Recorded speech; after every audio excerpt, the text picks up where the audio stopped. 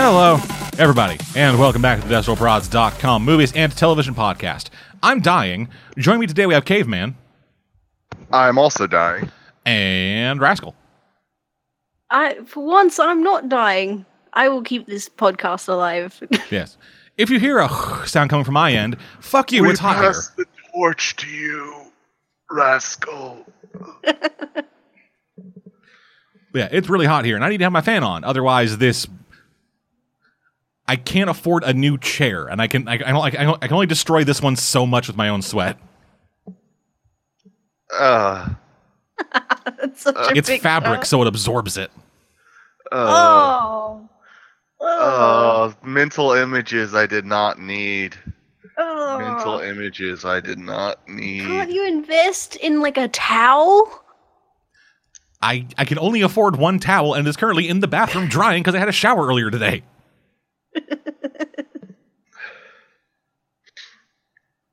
The only good thing I can say about this heat is that it has increased my cleanliness multiple times over because I now have to shower twice a day. What does climate change come to? Showering twice a day, sometimes 3. Man, they could build fucking seawalls, but we could build a fucking sun wall. Dude, multiple people have suggested them. Has anyone actually gone through the effort of trying to build one yet? No, because it all would require space. Like, going into space. Dude, come on. Mr. Burns did it without going to space. Yeah, but... He's a fictional character. We're not all Mr. Burns. There's only a couple Mr. Burns in the world right now. Like, yeah, so let's fucking hit one of them up and say, yo, can you fucking build a sun wall over fucking Lindsay, Ontario? And only Lindsay, Ontario. Fuck the rest of the country. I live here.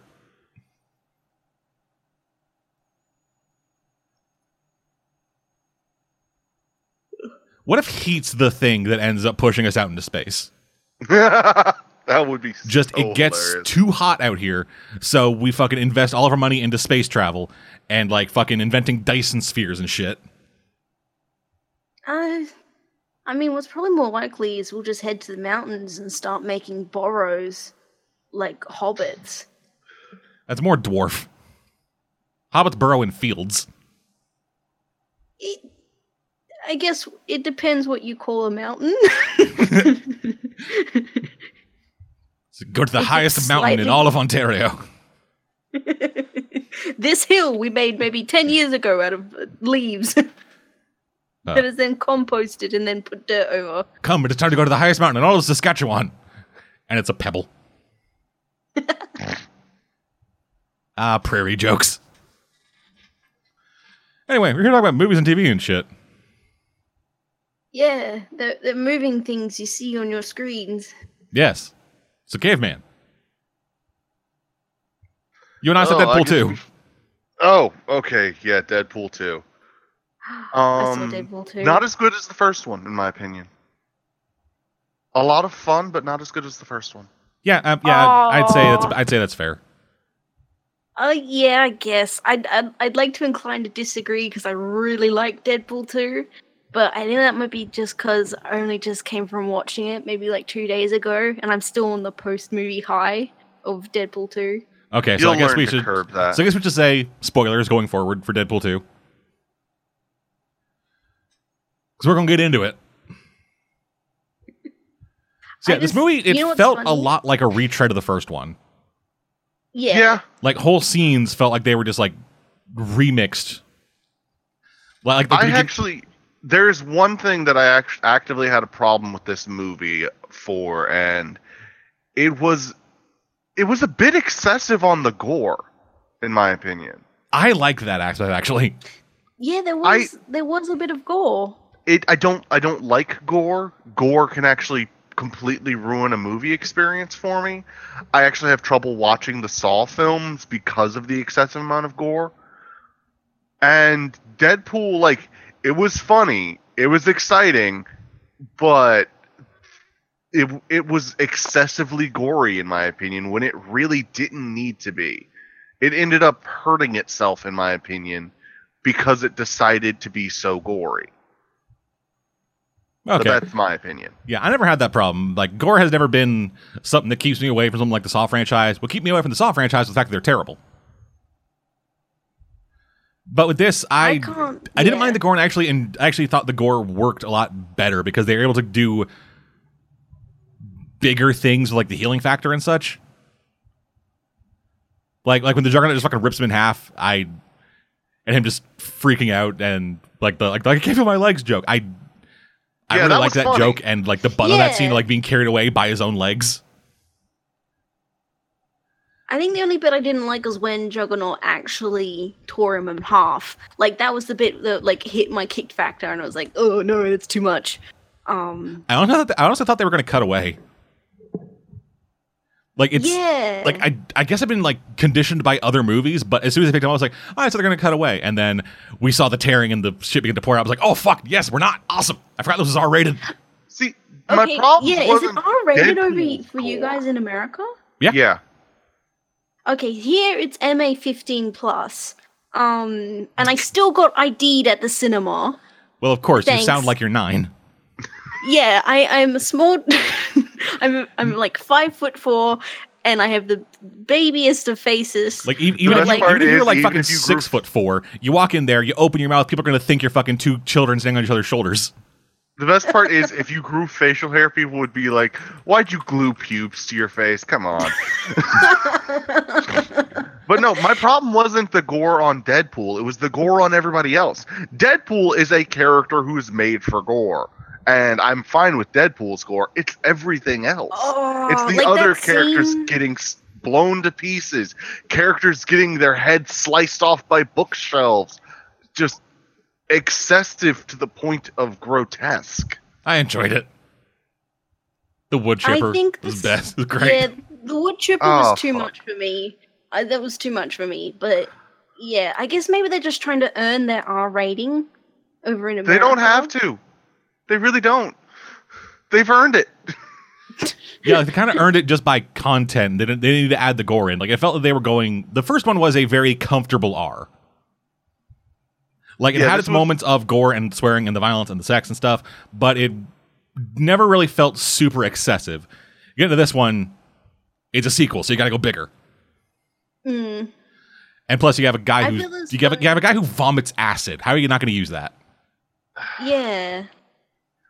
I don't know. Maybe it felt like they were trying to earn their rating over here. Because for me, I think if they didn't have as much gore, it would have just been a straight MA movie or even an M15 plus.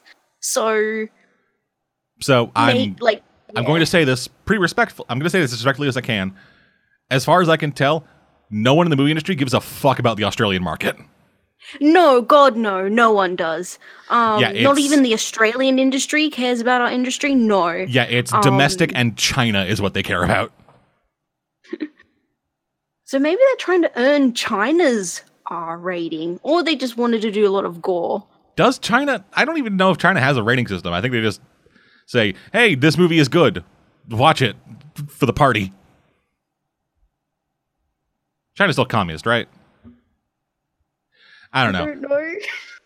I don't know a lot about China, okay? I'm not saying anything in case they decide that we've offended them. All I know about China is what I've heard about in 1970s and 60s folk songs. We do a lot of government work here with them. Like, you know, we're always trying to get like, hey, do you want our imports and exports, please, China? Biggest trader, please, thank you. That's essentially Australia. Okay. Yeah, like I was saying at the top, that opening scene, like that opening fucking 10 minutes of the movie, that just felt like the first movie, but slight remix.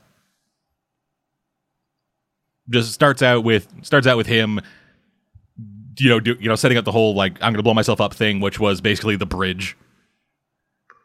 Yeah. Then interject with monologue from him talking about, oh, hey, how'd I get here? And then cut to sometime previous, fast forward a bit, catch up, and then we have the same fucking scene again, but done quicker, and then continue from there. China does not have a system for rating movies. Well, alrighty then. Just found on Wikipedia. Okay then. Yeah, they're just like, hey, this movie is good enough. See it. Pay your taxes.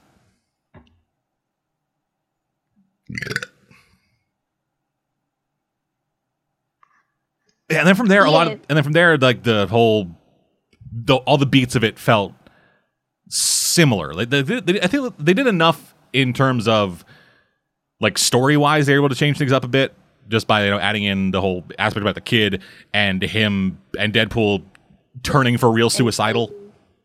Yeah. Well, in the comics, he's always been quite suicidal. He varies. Yeah, also, Deadpool knows how to kill writing. himself. He actually Does, it's but tricky. Also does not in this movie. Yeah.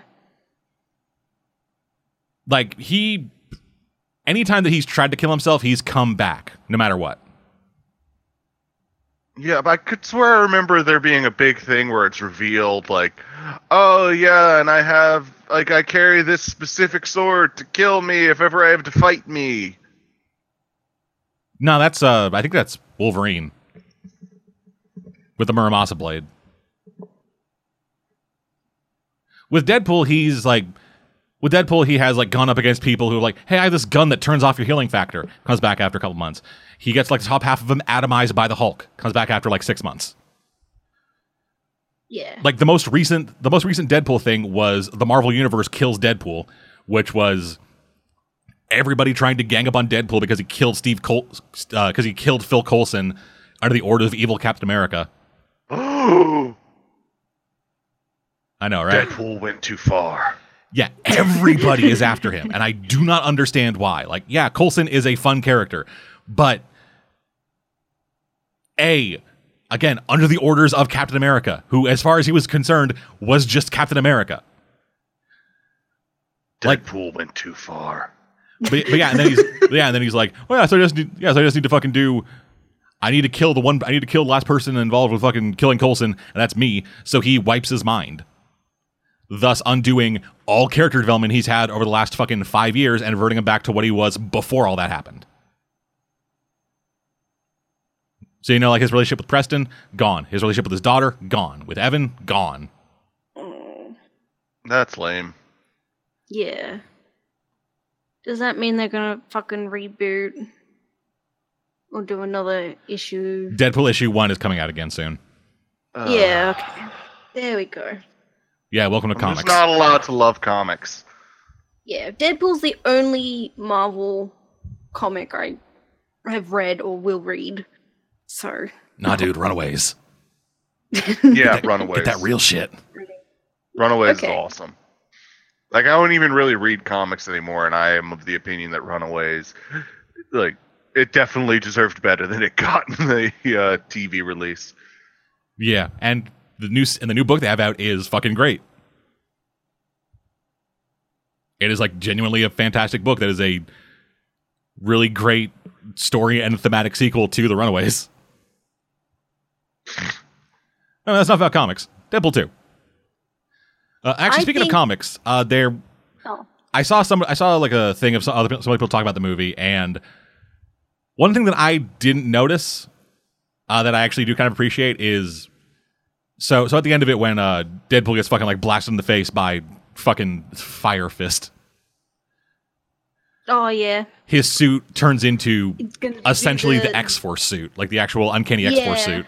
Yeah, you didn't notice that? No, I noticed that. I noticed that. I noticed that. I'm what I didn't colorblind notice, and I noticed that. What I didn't notice was that the actual storyline itself might have been a reference to Uncanny X-Force as a whole. Because one of the first storylines with Uncanny X-Force is the X-Force go to kill a kid. And Deadpool's like, nah, I ain't having this. Huh. Yeah, the X-Force is sent out to go kill Apocalypse. And when they, like, because he, reincarnates or whatever, and when they go and find him, he's 5 years old. And so then everybody's, like, having, like, a big moral dilemma, and Deadpool is, like, the only one who is just straight up, no, I am not murdering a child. So then Phantom X comes over, just puts one in his head. And later on, there's this great bit where everybody's like arguing, and Logan like has enough of Deadpool's shit, and so he just calls him out for everything that he is. He's like this opportunistic mercenary fuck who just doesn't give a shit about anything in his life and is just worthless. And then like Deadpool just gets the button of walking away and going, "Yeah, well, I never killed a kid." And that's and that's kind of what this was. Like, even though he knows like the future is terrible, everything's fucking just dog shit, he will not kill Russell. I like that. I like a hero who's like, who he might do all sorts of shit for all sorts of reasons, but you know, he's got some hard lines, and he won't like, you know, have a moral crisis over it. Yeah. And I think we should stand any superhero whose first instinct is to like kill a pedophile. You know? Yeah. Oh, that was amen to that. Yeah. I think that might have been my favorite moment in the movie. That. Yeah, like both my friend and I, we were sitting in the theater. There's like 5 other people, but we were like yeah, when he shot the pedophile, we were like hell yeah. So yeah, I think we should stand Deadpool on that reason alone. No, he gets a full pass for that one. Like, ugh. Like when they made it clear that those guys were abusing the children in that way, yeah, I was like, oh, you motherfuckers, you guys are gonna just like, oh, I can't believe you'd write something like this and not actually follow through on it. And then Deadpool shoots him in the head. I was like, yeah! Yeah, I was like, yeah! Yeah, just real nonchalant about it, too. Oh, just like kind of gives the big speech about heroes and stuff, and then just... Yeah, and like Colossus is like, oh no, we have to let justice like do its thing, and it's like, no, Deadpool made the right decision there. Yeah. Fucker with his secret sex lips. One of my favorite moments in this movie, it's towards the end. Cable's got all of his guns and he's got his 2 pistols, and Deadpool's like, "Can I borrow one of those?" And Cable says no, so Deadpool picks up a brick. And I was in the theater with Jimmy. Anyone who has watched Media Whores knows that I have ragged on Jimmy for one comment for the rest of the series. And the comment is, we're going over makeshift zombie apocalypse weapons, and Jimmy chooses a brick. And I was like, Deadpool must be a Media Horse fan, because there's only one reason he'd pick up such a useless piece of crap. Seriously. It's so annoying that he actually uses the brick. And I think that bit right there was this movie's equivalent to the counting bullets scene from the first one. Because like that even starts out with maximum effort. Because like, can I borrow one of the guns? He's like, no, well, I'll use this. All right, maximum effort, and then just runs in and. The choreography in this was so fucking good too. All the action, all the stunt and choreography and the action stuff.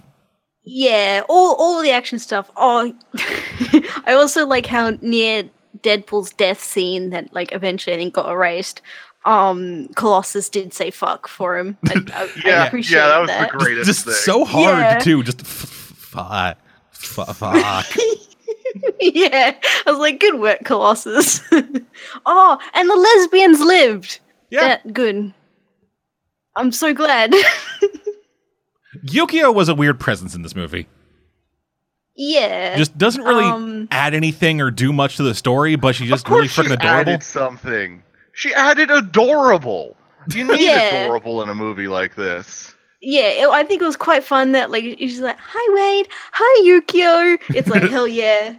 He can't resist saying hi to her every time he sees her. Yeah, actually comes back to say it to her again as he leaves. Yeah, he does. Yeah.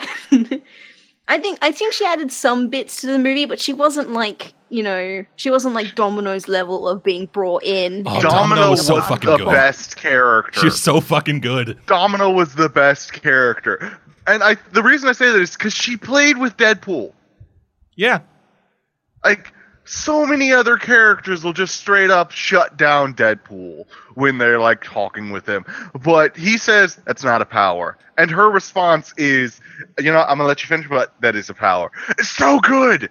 It's so good! Yeah, I think I read, like, when they were filming the movie, they kind of played it as, like, a sibling rivalry kind of thing. Well, not rivalry, like a sibling relationship. I'm all for it because it's a great way to go because those two characters played really well off of each other. Yeah, and it adds to the whole like Yeah. family theme the movie's going for. Yeah, well, I think Deadpool did say that it was a family movie. Yeah, that's the start of it. It's And like, multiple times he stated it was a family movie. yeah, I didn't say Yeah. it was a normal family, but yeah, it's a family and movie. like that first one was a romance movie. It was a love story, So weird. as he said it. So weird. The first one was a rom-com. The second one's a family movie. Third was gonna be a story about a dog. Oh god, I hope I there's a actually dog. wouldn't be surprised. Well, hey, now I- Or Genius. maybe you know what it should be? You know those kids movies where like it's like a broken family and then they come together by the end and like, you know, the mum and dad are no longer divorced and stuff. Yeah. And there's like a dog or a horse involved. It should be something like that. what Like, I was don't know, thinking was it was going to be like a Beethoven or a Marley and Me situation where it is Deadpool meets Lockjaw. Ooh, And Lockjaw just that would be good. And Lockjaw just ends up taking him on all these weird, stupid adventures. That would be It's like, good. oh, shenanigans happen because the dog is involved, but this dog can teleport.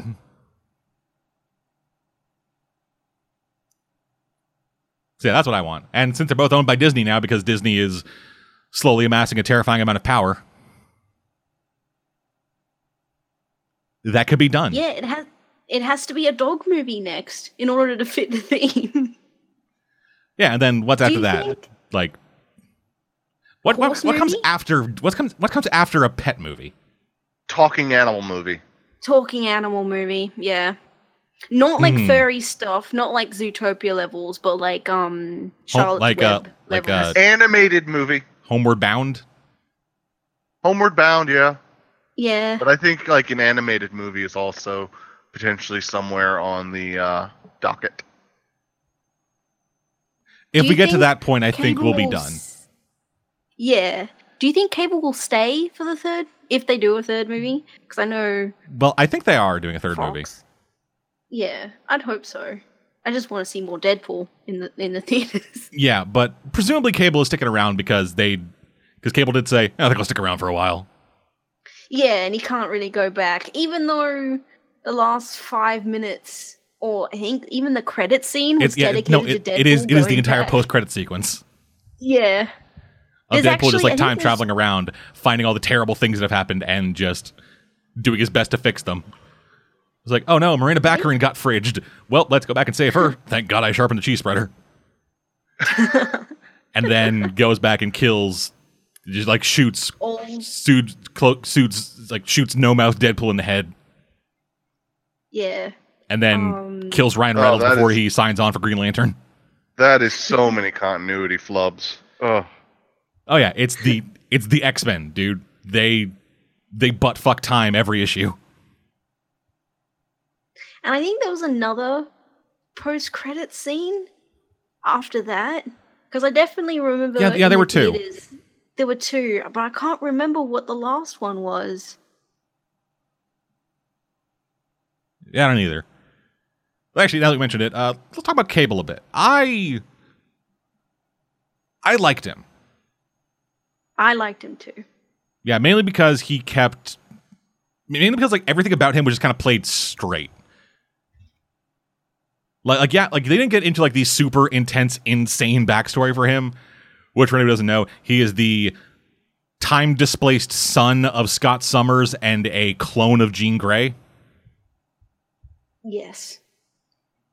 And then like jumps around in time all over the goddamn place and all kinds of fucking insane, retarded shit happens to him. But yeah, he comes back, pouches in tow, and to You fix mean his big fanny stupid pack. future gun, he just takes a bunch of regular day modern guns, rips pieces off of them, and just duct tapes them all together to make an even bigger, dumber gun. I see no problems with this. Yeah, I Yeah, know. no, that's that's not a problem. I'm saying it's fucking great. Like, they found a way to perfect. actually incorporate a lot of the really dumb, try-hard 90s bullshit about that character and make it work in a modern setting. Mainly just by is he taking not- all of it 100% seriously with him. Yeah. Is he not telepathic? Yeah, Like, does he's he- one of the or, more like, powerful telepaths. telekinetic? Yeah. I don't recall that from the movie, though. It Like, wasn't I don't really in the remember movie. Him Yeah. He doesn't tend to use it a lot in the comics beyond communications. Yeah, he's mainly just, I have guns in pouches. Which I'd like that they did try at least like very little to bring that pouch thing back, the fanny pack joke. Oh yeah, that was great. That was very hilarious. Oh, there was that scene with the fanny pack where he got out his chapstick. Yeah. And then he looked Deadpool straight in the eye and he said, "You remind me of my wife," while he's putting on chapstick. That was very funny. Well, Deadpool's like fucking just tall their brain out. Also, he's got fucking the tiny limb scenes in both movies always freak me out. Like, they're hilarious. They are hilarious, but I just can't handle. There was that moment where he got up and he was walking, and TJ Miller was like, "Oh my god, look at him go!" And I was laughing that entire time, but I also couldn't look at the screen because the legs were freaking me out. Oh fuck! What's it called? The cross uncross, the reference to the what's the movie? Oh, like I know Basic what you're Instinct. about. Yeah. Yes, Basic Instinct. Yeah. Like that was hilarious to me because I'm just imagining on the other end just the Deadpool's weird tiny baby dick. Yeah. Like Cable even said, like, you made me look at what baby balls look like on a grown man. Like, yeah. Which it's weird that skin isn't covered in tumors too. I think it's like because once it's he's new reached growth. full point, once it reached its full growth, then the tumors Yeah, start then the super accumulate in cancer skin. spreads. Yeah. The tumors are supposed to be like aberrant tissue. So while the tissue's still growing. I also really like when after he shoots the pedophile in the head, he gets arrested and sent to the icebox where his powers are turned off. And I like that entire fucking scene where he has the collar on. He's just slowly dying of his cancer. Yeah. That was really. And normally I'd be like, they wouldn't let that happen, but this is a shitty ass prison. Yeah. So yeah, they would totally let him die of the cancer. It's a prison for mutants. No one gives a fuck. Which is actually a thing that prison kind of says some things about the world that I don't think had previously been established in the other X-Men movie, like other X-Men property stuff. Just how shitty humans treat mutants. No, that's been entirely established. It is. No, it hasn't. Not to that degree. Yeah. Well, yeah, it has. It's mutants. That everything's shit for them. But no, like my thing specifically is like mutants as a factor in the world. Because like the icebox itself was a fucking massive thing. These collars weren't like new tech. Like nobody brought these collars and were like, "What's that?" Like, wait, how's my healing factor not work anymore? Or some other shit like that. Nobody was like doing that. They just fucking put them on, and everybody's like, "Oh, right, these things." Yeah. Just having a precedent. Just having this has existed before in the movie. Yeah, like mutants have been around long enough that this technology and this prison has A, been built, B, been established, and C, has become a regularly occurring thing in this world that nobody's really surprised when they see any of it. And I like that. I like that it's subtle world building. And I really appreciate that in movies. Does that mean that remember there was that teaser while they were in the mansion, and of course no one else was in there because they were just doing the X-Men stuff was happening. The X-Men jokes, and then the X-Men stuff was in the back from the other movies. Just where the fuck is everyone? And then and they're just immediately to his left. But that also they got a question. Does that mean that the Deadpool movie is in the same universe as the newer X-Men movies? I think so. I'm pretty sure that's what they're establishing. Keeping up. Yeah, and also apparently the child representation of, I think, David from Legion, which I haven't watched yet. He's also in that movie as like a reference, but does that mean Legion is set in the same universe as the Deadpool 2 in the Deadpool movie? I don't think so because I don't think Legion is in the same universe as X-Men proper. Oh, okay. So maybe it was just a reference then. Like they mention stuff and references to other X-Men stuff that happened and other stuff I think in Legion, but it is kind of a separate thing. Yeah, it's like a standalone universe, I guess. Yeah, something like that. Okay. It's complicated and stupid. Yeah, most X-Men stuff is. Yeah. No, okay, Deadpool, maybe a little gory, very much a family movie.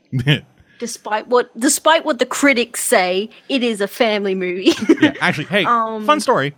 When I bought my ticket to go see Deadpool 2, right behind me was a dad with his two 13-year-old kids. Oh, no. And he tried to buy the tickets for them and then leave. Oh, no, that's worse. That's worse than me being ID'd. Yeah, and so... Yeah, I was just like, hey, can I get 2 for them for Deadpool 2? And the lady behind the camera was like, no. This movie is 18A. You need to be present. And so I was like, fuck. I have things I need to do that don't involve looking after my kids. Shit. I wonder how many times, though, that dad is like, I'm buying 2 tickets for these 2 so they can watch this movie. And then the cinema's like, yeah, that's cool. You can do that. I think, more recently, they've been kind of cracking down on that stuff harder. Yeah, I guess. Because that means, technically, the establishment has, responsibility over the kids. Yeah, I think they are technically liable if that happens. Yeah. So they need to have, they need to have at least one person there of legal age. Yeah. But, at least in that situation, the kids got, I guess, stopped while they were buying their tickets. Well, no, I think this movie would actually be great for a 13-year-old. Yeah. The amount of juvenile jokes and other gross out humor and stuff like teenagers love gore, especially when it's really cartoony gore like in this. Yeah, teenagers do love their gore. Yes, definitely. And I think it would be good for teenagers to see that shooting a pedophile in the face is the right thing to do. Yeah. I think that's a good thing. We should be teaching the children. And plus, one of the main characters is the 13-year-old, so fuck it. Yeah. Yeah, no. Him with his prison wallet. Oh, God, I hate it. I hated that. I was not a fan. I'm so mad that was useful at all. Yeah. Oh, my God. I am so mad that was useful. Me too. I wasn't a fan of the prison wallet thing. I wasn't a fan, but Oh God, I can hear you shuffling around in it. Deadpool. Yeah, it was kind of funny. It was funny in the cell. Yeah. So, final thing. I have conflicted thoughts on this, but Cable's kid is named Hope, which is a reference to the mutant Jesus. And I mean that literally. Yeah. Yes. Hope Summers is a problem for me. And I'm not 100% sure why. I remember racist against mutants. I remember reading those books, all the books with Hope in them. I read fucking Generation Hope, I read Messiah Complex, I read all that shit. It wasn't terrible. She just ended up doing nothing. That sucks. Yeah, all this fucking pomp and circumstance put behind her, and kinda nothing happened. Even with her being one of the Summers, and even with her being one of the Greys, technically, or whatever, and getting the fucking Phoenix Force up her ass, that amounted to nothing with her, too, because the Phoenix Force got fucking blown up by Iron Man, then went into Namor, Cyclops, fucking Colossus, Emma Frost, and a fifth person. Yay! which then led to fucking Professor Xavier dying, and then the Red Skull stealing his brain and gaining psychic powers. God, comics are weird. All of that independent of Hope. Then So shortly you're after that, the saying- original X-Men showed up in the Megalo timeline, and things just got weirder from there. So you're saying there is no hope? No, there is hope. It's just meaningless hope. Oh. Ah. I saw some like fan theories that popped up online after people were watching the movie. Oh, joy. Oh joy! Don't do that, children. That Yeah, don't theorize on the internet, you fuckers. If you're gonna Don't do it. theorize on the internet, you better have some decent evidence to back up your theories, and not just be spouting random ideas out of your ass. Or failing Yeah, that, be funny about it. Yeah, make it outrageous, like Australia's on the moon, something Like like us. That. But You mean it's Yeah. not? I'm So not all gonna tell those you. monsters that are attacking you aren't aliens? Yeah, come on, dude. They're Australia's, native to the planet Earth? dude, Australia is too far south to be on the moon. The moon can be.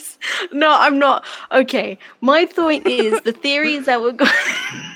I'm not going to disprove anything because I'm an Australian citizen and I have a secrecy to uphold. Like, Yeah, if you reveal the secrets, you might get spaced. Yeah, but but I saw some online theories that like Hope is technically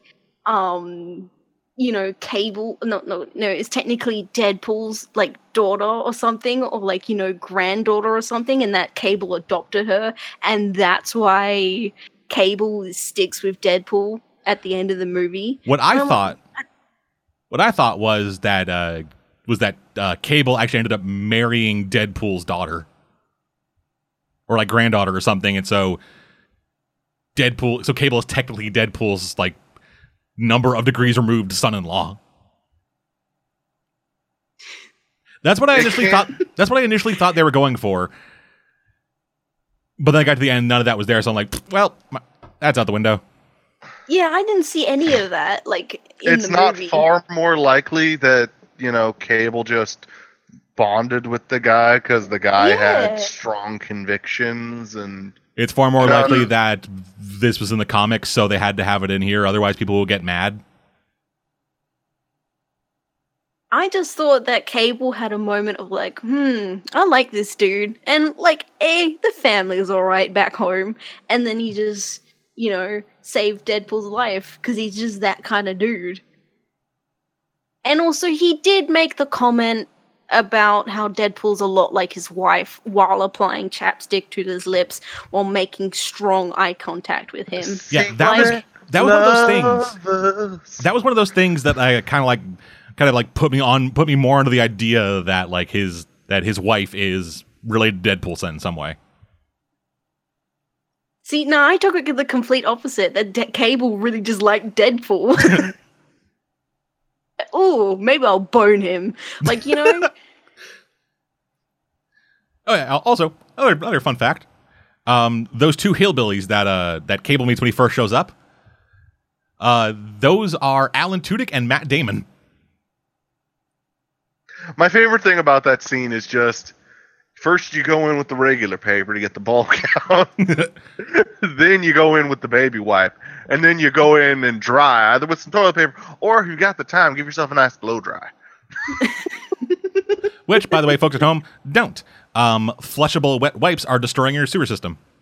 Yes, please take into account the fact that those things don't actually biodegrade. Don't destroy our world. Our No. sewers See, are bad I- enough. No, like I the thought world. it was Fuck the an world. That's fine. Don't movie. destroy your sewage system. That's more important. yeah, because you got to pay for that. Yeah, you Yeah, live like in there- that house.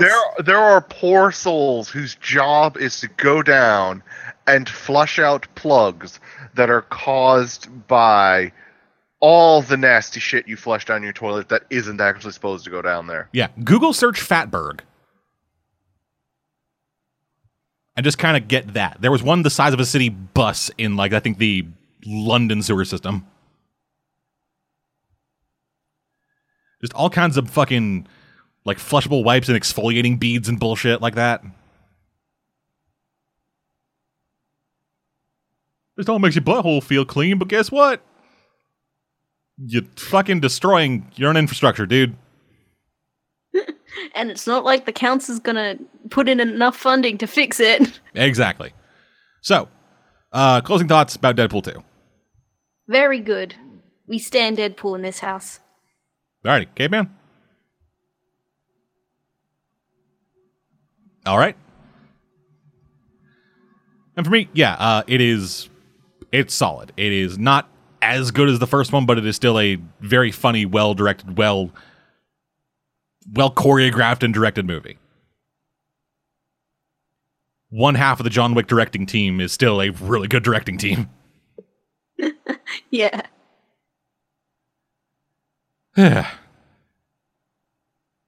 So assuming Cayman's computer isn't on fire right now. It's not. It's outstanding. Just... I keep turning off auto updates, and my best guess right now is that it turned itself back on again. Yay. So, Caveman, what else have you been watching? Well, I recently watched another Batman movie. Batman versus Jack the Ripper. Yeah, I've seen this too. Man, that was a lazy fucking mystery. Yeah. Like, seriously. At one point in the movie, I'm spoiling it, because fuck this piece of shit. Plus, it's been out for a while. At one point in the movie, Batman says, Jack's 6'3", 250 pounds, and left-handed. And there are exactly 2 characters in the entire fucking film that fit the build type and roughly the size.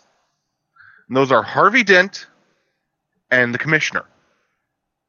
And I refused to believe that it would be the Commissioner for the first half of the film. Because that would be the fucking dumbest twist. But they thought they were being clever because everyone would think it would be the Two-Face, but no, it was the Commissioner Gordon. Well, it would have been clever if they had in any way implied that the Commissioner hated women.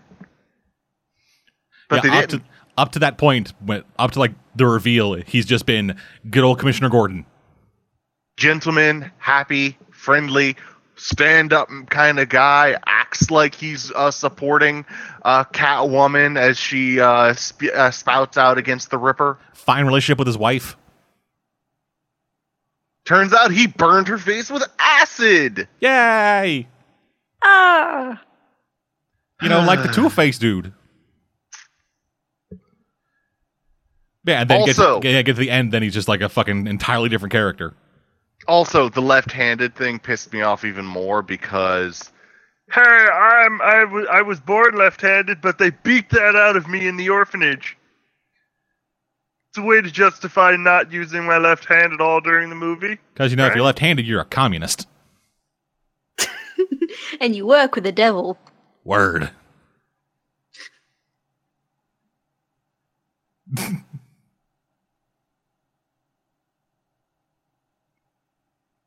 Sorry, I'm just fuming right now. If only we could see the steam coming from you. I had one word to describe this entire movie, and I can expound on this if you'd like, but that one word is lazy. The animation is only saved by the fact they're using classical characters, so they don't have to do much to create them. And I say this because at one point, we see Selena Kyle in a bathrobe, and her cleavage is exposed. And the cleavage line keeps moving in freakishly unnatural ways. Yeah.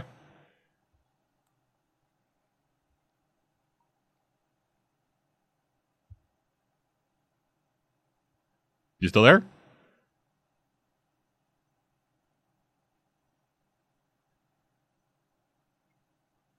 Is anyone still there? I think I'm still here.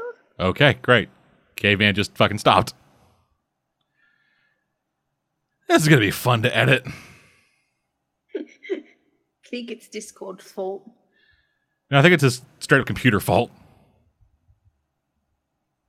Because the auto updates is, I'm pretty sure, a Windows 10 issue for him. Oh, fuck yeah. Windows 10 did update recently.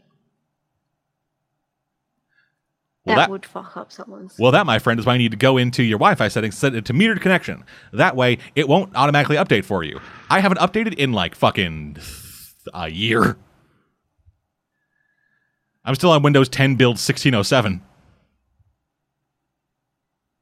The anniversary update. I'm back. Alrighty. Yeah, how's this been affecting the recording? Get my rant about the cleavage line? Yeah, we heard that. How's it been affecting the recording? Because I am dreading editing this. It's stuttering periodically, and it looks like it's frozen right now. Oh, joy. Yeah, sorry. My name is going with the Master Mix for this one, because fuck it. I'm really... it hurts.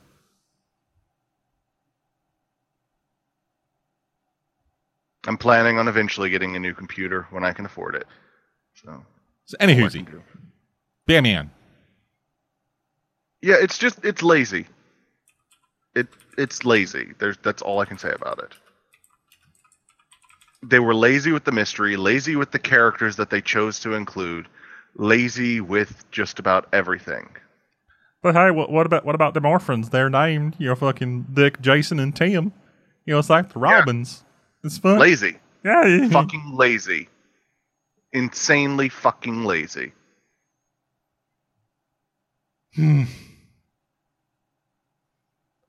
DC Animated's been in a bit of a decline lately. Yeah, which is a shame. Yeah, it used to be one of the few respites DC fans could have. They used to be where you could go for a good DC movie, and now it's just Batman Ninja and Batman versus Jack the Ripper. And Bruce Timm's weird obsession with having Batgirl and Batman fuck. Yeah.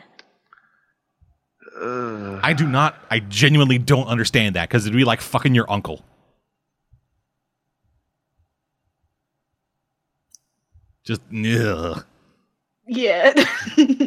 I know we don't have video, but I definitely meant that, like, facial expression.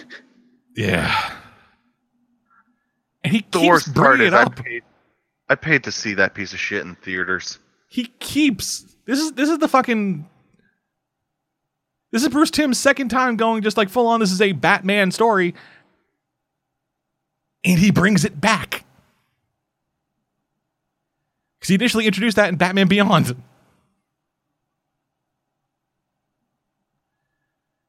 When Batman Beyond, old ass Barbara Gordon is like, yeah, me and Batman fucked. I know I was like... Oh yeah, I remember that. I just shrugged at that and moved on. Because I know I was like 13 when we worked together, but like, fuck it.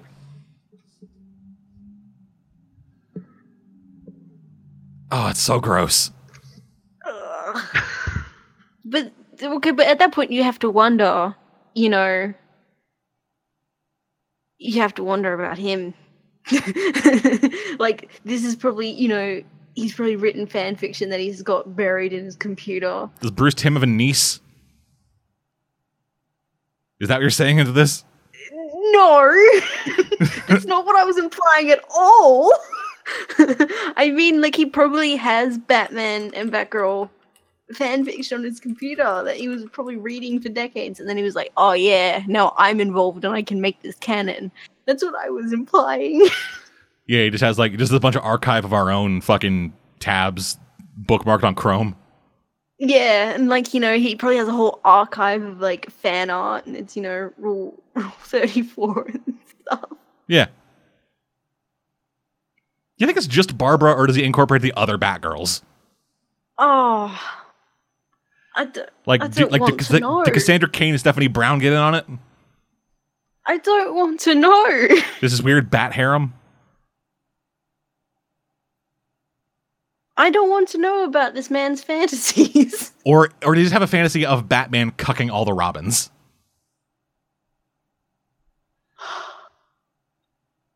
Just like he's gonna be 75 when Damian gets his first girlfriend. He's like, oh, you're mine now.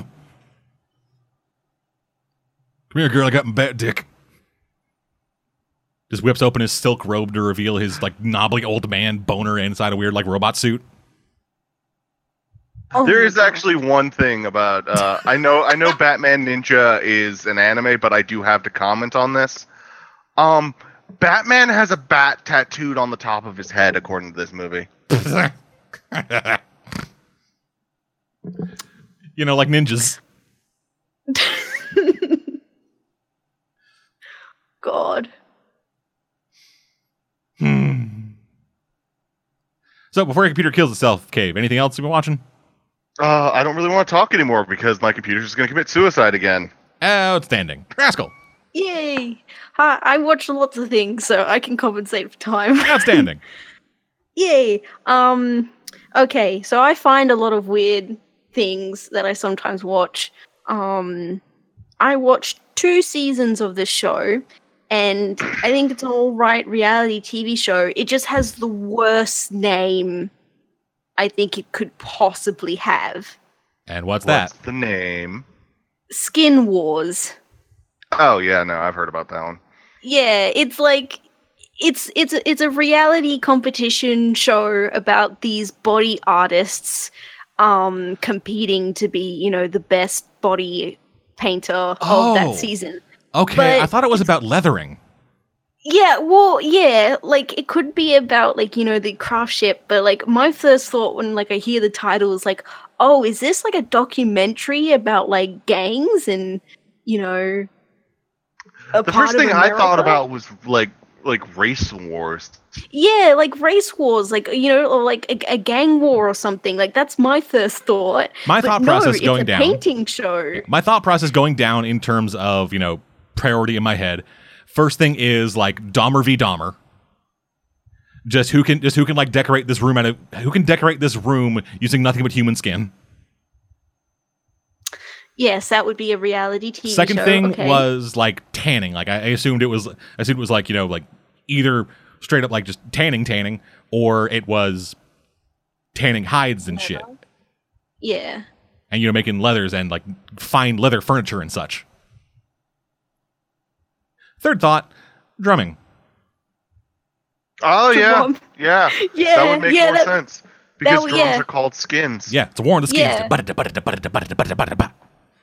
it's And not any they're- of that. They're actually called that because of the fact that they were originally made with stretched hide skin. Boom, there you go. I'm a fucking genius. Yeah. But it's not Hire any me, of that. reality Which, TV I mean, producers. I think I'd watch a reality TV show about people decorating rooms made with human skin. Give me your terrible reality show TV names and I will give you a good concept out of them. They'll give you an Skin interesting Wars- concept. Yeah, it'll give you an interesting one. Maybe something you can't air, but he'll give you something. Dude, it's the internet age. Anything can be aired. Yeah, but they want like to put it on a mainstream channel, not the internet. Have you seen mainstream channels? All they're doing is putting their shit on the internet. No, all they're doing is hiring idiots from the internet to make TV shows. Have you not Yeah. heard of CBS All Access?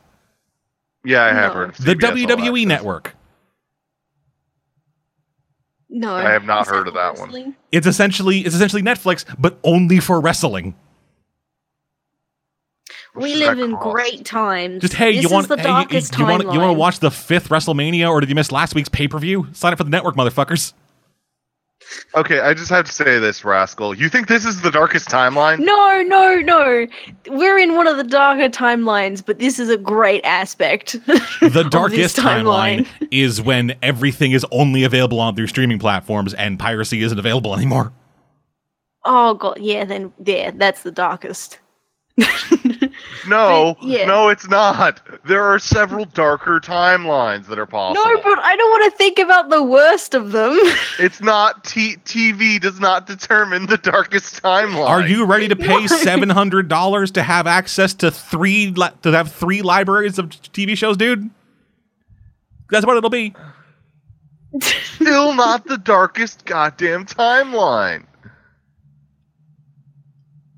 I mean, okay, there's a point in time where the darkest timelines turn into like Mad Max, and that point it comes into a better timeline. The darkest timeline is relative. Your darkest timeline is subjective. It varies from person to person. Then I love your world because the darkest timeline is determined exclusively by television. No, it's determined by the mega corporations. Because guess what? They didn't stop at just television. They own everything. Are you ready to pay CBS for your internet? Guess what? If you do, you won't be able to watch anything by Disney. I only understand half of the names you're putting out. What's CBS? It's an American broadcast company. Yeah. Okay. But not ABC or your ABC. Our ABC is like government funded. Exactly. Honestly, I choose to pay Disney for my internet because then I get access to more shows. No, you don't. Because you got to pay extra for those. At least I have the potential for it. Yeah, you got to pay extra for And those more with your shows- Disney more shows Funko I bucks. More shows I like too. So And if you don't pay them, then the fucking mouse patrol comes to your house and beats the fuck out of you. Until you're late your monthly payments, huh? Do they have to make the voice when they're knocking on your door and threatening Yes. the life of Yes, they yourself do. and your children? Yes, okay. See, that's a better timeline. That's a You don't want the goof troop coming after you. yeah, that's a good timeline. Yeah, you just walk up to the door and just see fucking like 17 goddamn mechs, and one of them just goes, "Well, gosh, you're late in your monthly payments." and it says here you opted out of your Disney Funtime package. We can't have that. We're gonna have to break your knees. Yeah, and they all turn to Ed 209 because at this point Disney owns RoboCop. Best timeline. Best timeline. Y'all ready to get yeah. high on Disney branded nuke? Hell yeah, whatever Walt's cooking up in there. Y'all ready for all the Jews to die? Because Walt Disney runs shit now. We can't kill the family now, please and thank you.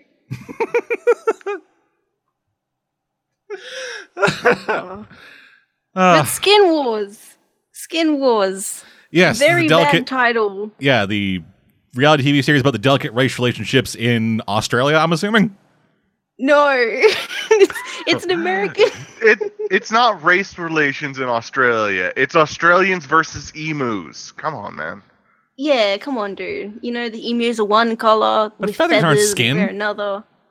They've got skin. What do you Yeah, think's it's not- underneath the feathers? More It's not feathers. about- They're not infinite feathers. No, it's 95% feathers, 10% gristle. No, it's 10% legs. Take it from a local. You ever But ridden Skin an emu? Wars, very bad title for a reasonably okay reality TV show. It's one of those competitive shows, but it's also like art, which is, I don't know. I've never really seen, like, you know, there's cooking and stuff, which can be considered an art. Yeah. But, you know, I don't really see much of like painting competitions. So it was wild that they were able to make this and then call it Skin Wars. Like, come on. Ultimate Bob Ross Challenge. New Yeah. new reality TV show on PBS. See, I'd watch that. I think that'd be pretty cool. Here's the Watch thing. the fuck out of that. So here's the thing. Your clouds, Yeah. they're little, but I don't think they're happy. Are your clouds happy? Yeah. No, Like, no, they're sad are you sure? clouds. Are you sure that's those gonna little that's gonna deduct some trees? points from your final score. Are you sure those trees are happy little mistakes, or did you purposely put them there? Like, you know? They were intentional, but the leaves are all happy little accidents. Yeah, you're bringing Yeah. Gordon Ramsay. He's like, And- what and the I'm- fuck I'm- is this? I made sure to beat the devil out of it. There's a giant hole in the well, the thing canvas is- because Satan was in it. Thing is, I had a squirrel in my pocket the entire time I painted this because I won the Oh, I last thought you were just challenge. happy to see me. It was in his breast pocket. Yeah, it wasn't in his pocket. It was oh, I think you need to have a talk with some of your friends. oh. Best timeline right now. Like, for multiple Yeah. reasons. Like, one, he shouldn't be keeping squirrels in any of his pockets. But no, this series sounds kind of like Face Off. Yeah, actually. Yeah, Face Off was a similar in Sci-Fi idea to that. Channel original, like Sci-Fi Channel. It's a very similar idea to that. Yeah, but instead of just doing regular body art, they are doing visual effects and like adding on like makeup and stuff and the creature effects and such for like practical effects on people. I think they're doing the Yeah. same thing in Skin Wars, actually. This is the same thing. Like they do apply like prosthetics, but it's all to help the image they're making. And like a lot of the challenges are them painting the people, like the models, into backgrounds and stuff. Hosted by Rebecca Romaine. What the fuck? Yeah, there's a couple judges. I've forgotten their names, but I know one of them is a very famous drag queen. RuPaul. Yeah. RuPaul, that's it. And like, you know, they present him as like, you know, the queen of transformation. And like that's why he's judging She. this show. Doesn't RuPaul identify as a female? I'm not 100% sure. Let's check. No, he's definitely a dude. Yeah, Like, yeah, he okay, yeah, it's a definitely- guy. Yeah, he's But- drag, Yeah. not trans. Okay, drag, Yeah. not trans. Okay. And he I actually need hates- clarification on that. Yeah, and he actually kind of hates trans women, which is, I mean, Oh. odd. Oh, actually- Yeah, so Here's a statement directly from him. You can call me he, you can call me she. You can call me Regis and Kathy Lee. I don't care. Just as long as you call me. Okay. yeah. So boom, there you go. Yeah, I know. I know because I'm in, you know, the queer community, like, because we're all gossiping. We're all gossiping. He absolutely, like, he really hates trans women, even though he's a drag queen and he does, like, a drag queen show. But whatever, I don't really care for him. RuPaul's Drag Race. Yeah, that's it. RuPaul's Drag Race. But yeah, so he's one of the judges, and like he does his thing on the show. And then there's two actual professionals that are in the profession who actually do a lot of the judging. So I guess they just needed a celebrity judge in order to get this off the ground. Yeah, it's like, hey, 'cause- RuPaul, you're fucking known for paint shit. Yeah, like you're known for putting things on your face. Why Fucking don't you sit judge here this and criticize competition? people. Yeah, but he's never in drag on this show. He's always like What? in like, you know, a colorful suit or something like purple, but he's never in drag. Yeah, He's Why like would you RuPaul have old. RuPaul and not have him in drag? No, it's Yeah, his, see, day that's wear. why I think. Yeah, it's like him being a dude out and about. So Yeah, that's you why I can't think exactly he was go down to the brought onto show. CVS looking show. like fucking RuPaul from Drag Race. Yeah, well, I mean, you could, but Why like, wouldn't you? If I Yeah, had the like guts if I had the guts to dress like that, I would be like that 24/7. Personally, and also it's a Just lot of entertaining. work too. yeah, That's like a personally, lot of I don't like makeup putting and that much stuff. work into going to get fucking groceries. Yeah, Like, But, if it wasn't for the fact that there are laws, I wouldn't ever put on pants. Thank God for the laws. I'm in the same Thank boat. I hate wearing pants. God for the law. Dude, Thank we God. live essentially on opposite sides of a continent. You will never see me in or out of pants. Thank God for the laws. No, I I'm am just thinking. wearing- I'm thinking of other people right now. Specifically, I have great legs. Thank you very much. we live on opposite sides of the globe. I'm never going to ever see you. I'm thinking of someone I'm related to right now. Ooh. But yeah, because he's not in drag or whatever, and he's not like a queen. That's why I think they just brought him on for like you know, for the celebrity judge Name aspect. recognition. Yeah, name recognition. Yeah, 'Cause he's he the doesn't- Simon Cowell. He doesn't do. Yeah, he doesn't do anything else really. Like, I guess he's part of the promotional stuff, but I'm gonna assume he recorded all of that on one day and got a good enough paycheck for it. But yeah, other times he just does what the other judges, like he comes in at the same time, but he doesn't add any criticism. He doesn't really help with anything. It looks like he's purely just there as a set piece, so that, you know, they can put his face in the promotional stuff. But a lot of the, like, it's reality TV. It's a competitive reality TV show. So there's a lot of petty stuff in this show. Yeah, if you've seen reality TV, you know how this fucking shit goes. It's gonna be Yeah, like, yeah. oh, this bitch stole my paints. Unless you Yeah, watch it's- British reality TV. British reality TV is kind of different, but it depends on what you're watching. Like, British Bake Off is not the same as Skin Wars. Okay, if you ever watched American reality TV, Yeah, it's a lot like American TV. well, it is American but TV. But a lot of these people are still artists at heart, and they very much come into the show with an artist's mindset, not a reality TV show mindset. Uh-huh. So a lot of them are giving each other like good criticisms and like even helping each other out and stuff. And yeah, there's a bit of like pettiness, but a lot of it's actually quite like natural pettiness because of how artists are when they work and collaborate with each other. Meanwhile, their producer just offset, just like ripping pages out of a notebook, like, all this writing is worthless. Yeah. Like I have a feeling that in some episodes, like they were like producers in the background are purposely trying to like kick shit up, and he's there with like a shoe just ready to huck at somebody's head. Yeah, and I think they may have had a talk with the judges and said, "Hey, you have to keep this person on because they're doing this like a reality TV show person and not like an artist, and we need that on the show." I abhor whenever you can pick up on that happening. Yeah. Like, my wife's been watching Zumbo's Desserts, which is an Australian baking reality TV show, and there is one asshole who we're pretty sure is only there because he's an asshole at this point. Yeah. Because every fucking time it's like, yeah, your dessert's good. And that's all. Everybody else gets, oh, yes, no, I love this, but this could be worked on, and this is a problem, but this is decent. Him, yeah, it's good, move on. Yeah. Every time. Yeah.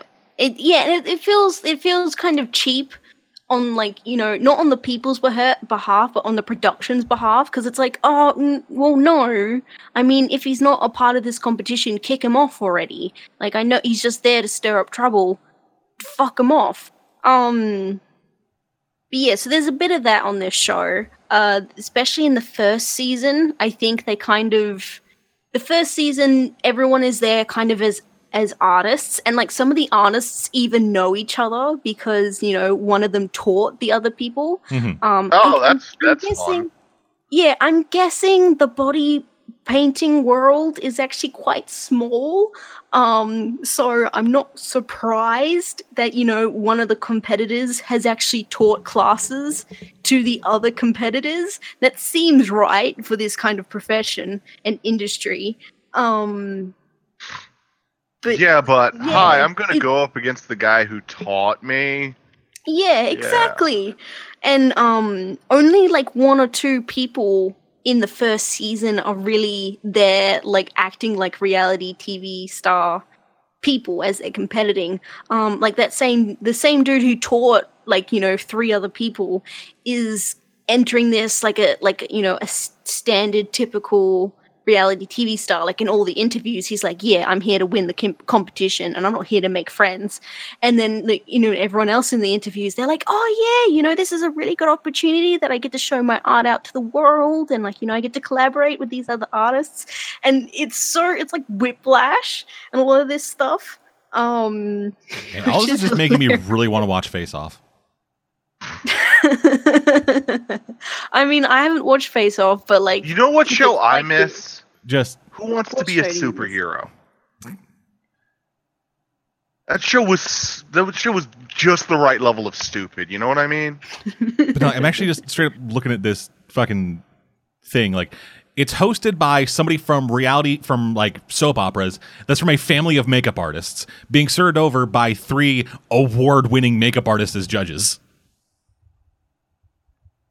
Face Off? Yeah, Face Off. Like, so yeah, it's hosted by, it's presented by Mackenzie Westmore, who's part of the Westmore family of makeup artists. Then the 3 main judges are Glenn Hetrick, who is a special effects artist who worked on Hunger Games, Legion, Buffy the Vampire Slayer, Angel, Heroes. Face Off sounds like a better show. You got Vay Neal, who I probably pronounced the name wrong, but she's won Academy Awards for makeup for Beetlejuice, Mrs. Doubtfire, and Ed Wood. Oh, come on. And then there is Neville Page, who is a creature and concept designer who has done concept art for Super 8, Watchmen, Star Trek, Tron Legacy, Cloverfield, Avatar.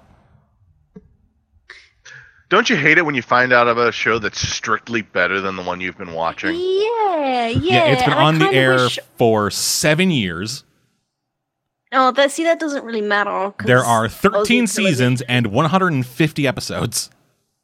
So anyone who's interested in watching Skin Wars, take a look at Face Off. Oh, and Face Yeah, Off, actually, if the you don't- 13th season will be the final season. Wait a minute, they're still going? Yeah. Oh wow. Yeah, if you're watching Skin Wars, like finish it if you want to, but if you get bored, move to Face Off, I think. I think that's a far better show from just what I'm hearing. Cuz Skin Wars, it gets boring. Like there's some competition, but it doesn't, it's confused, especially in the first season. Because I guess it's a new reality TV show and it's made out of a bunch of artists who aren't built for the reality TV show like scene. And then in the second season, people who have watched the show come in and go, yeah, okay, I kind of expect what to do now and like what the environment is meant to be like. So if you want to see art, but as reality TV, watch the second season of Skin Wars, or just go ahead and watch Ross. Face Off. Bob Yeah. Ross is the way to watch reality TV art. Word. Bob Ross. Yeah, or Bob Ross. Aren't they like streaming him now on Twitch? Yeah, Yeah. he's on Netflix now. And he's on Netflix, yeah. I'm just imagining Bob Ross doing like horror movie monster makeup. Just adds a Oh, nice I'd little love horn, like a that. happy little horn right there. Yeah. Now we're gonna just take this and we're just gonna add some burnt umber and some red, and it makes a lovely gaping flesh wound. Now what you're gonna want to do is you're gonna want to get some spirit gum and attach these nails in a crisscross pattern. I think anything done by Bob Ross would be an amazing TV show. Yeah. Oh yeah, no.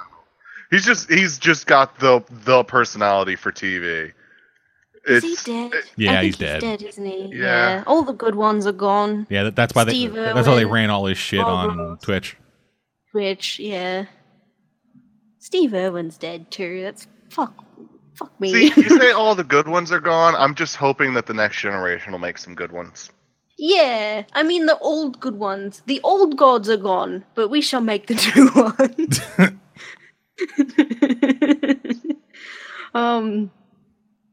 Yeah, They're that's all gonna be Skin fucking Wars. Calabac. My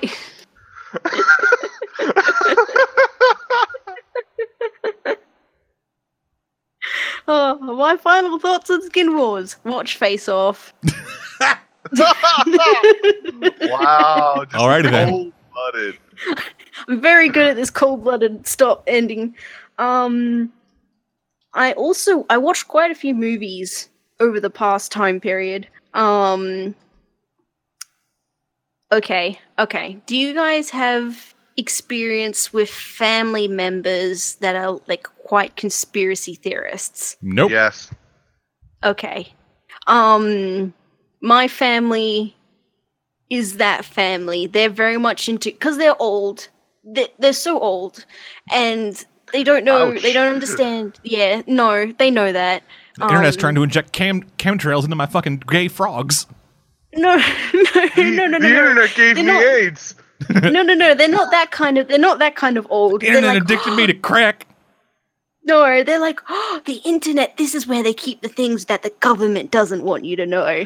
They're like that kind of people. And Gotta they get into the think dark web. YouTube. They think YouTube is a godsend because people put their documentaries and stuff, and like they have shows where they talk about angels and Do they watch aliens Alex and Jones? stuff. No, they're not those kind of people. Thank Okay. God, thank you, family. But yeah, they'll watch people who are like, like, oh, the angels told me today that you should be doing this Oh. thing. Yeah, Oh. yeah, I know. I try Oh. every time to teach them and saying, hey, family, please stop. Like, I know you Please don't stop. understand YouTube. You can It stop hurts so using it. much. Yeah, it hurts so much. Look, if they want angels to go but- build a fucking baseball field, just go build a baseball stadium in a cornfield. They will come. They will come. But because of this, in my family, in the family circle, one of their favorite documentaries is called Skinwalker Ranch.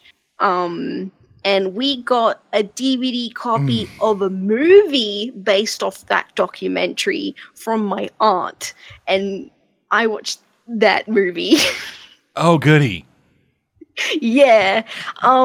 I have not watched the documentary because I'm not one to watch crazy documentaries on YouTube or the people who talk about angels I and have to aliens. know.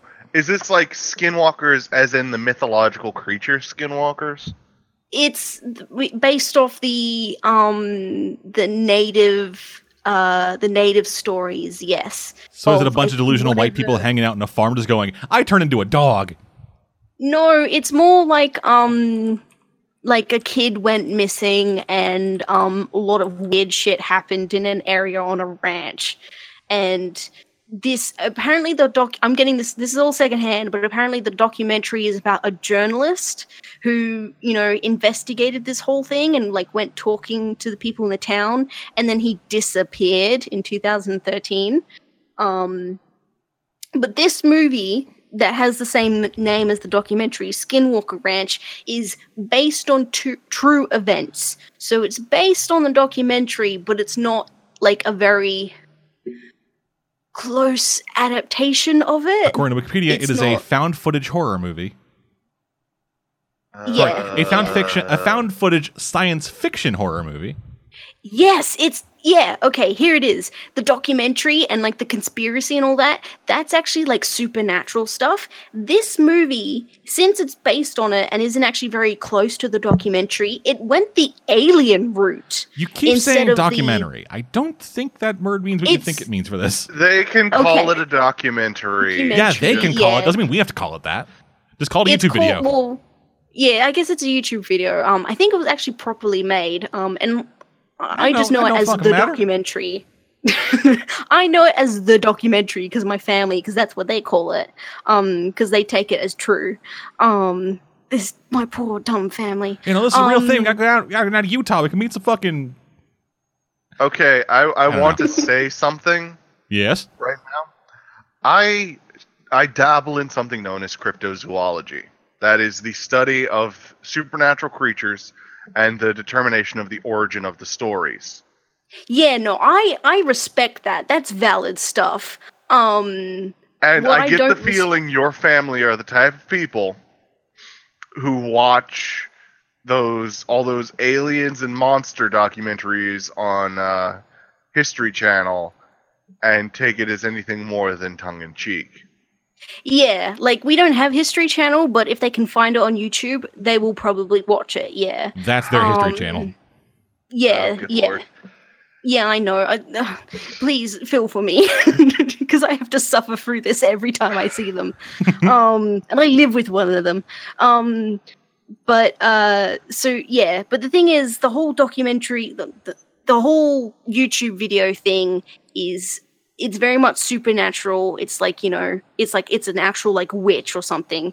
In this movie, it's an alien movie. And of course it's found footage kind of stuff. It's dumb because half of it's found footage and then half of it's like an actual camera. That, it's dumb. It's dumb. And then they did not stick with the supernatural route. About halfway through the movie, they're like, they found this creepy old girl who may have been possessed. And then in the next half, they're like, no, it's definitely aliens. Which is like, you could have just stuck with one. In both of those aspects, you could have either stuck with the found footage, or you could have stuck with, whether it was the supernatural. You did not have to switch. No, they had to switch. Haven't you seen the new Blair Witch movie? Oh my god, is the new Blair Witch movie fucking aliens? Kinda. Oh no. Yeah, like they go to, as I haven't seen it because why the fuck would I? Yeah. Unless you, the folks at home, were to pay me. Patreon.com/prods. But the idea of it is kids find the murder house. Yes. And once they get inside, time starts like rewinding and moving at different speeds depending on where you are, and like lights start flashing weird, and like the Blair Witch is actually a horrible disfigured creature hanging out in the house. I actually saw an interesting theory that the original Blair Witch movie is the boys murdering the girl. Oh yeah, that's interesting because it plays up like ideas that were kind of put forward like, hey, is any of this real at all? Yeah. Because we never get anything straight up supernatural in that first movie. It's just weird noises and people losing their goddamn minds. Yeah. But then you get into fucking Blair Witch, the new one, and it is, oh, hey, you know those big twig stick things? If you break one, somebody's spine snaps and like fucking tents get ripped up into the goddamn sky and twigs are coming to life and going inside your fucking leg. Those are all things that happen. Oh. Why do we destroy good things? Oh. Yeah, Skinwalker Ranch. There's not a lot of content to it. Essentially the plot is these people from a government agency come to the ranch and are there on the behalf of a father who lost his son, like, right in front of his eyes, that just, like, vanished, disappeared. Is one of them named Agent Johnson? No, there are no agents. They're all... One of them's got, like, 7 PhDs. And, like, the others are, like, another one's a vet. Like, veteran or veterinarian?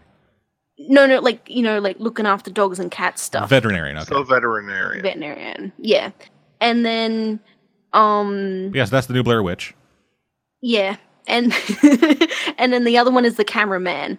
And like that's pretty much, you know, there's the 3 types of people in this like crew investigating this man's lost son, and they're like connected to the agency that had owned the property in the 60s, and they died to the aliens.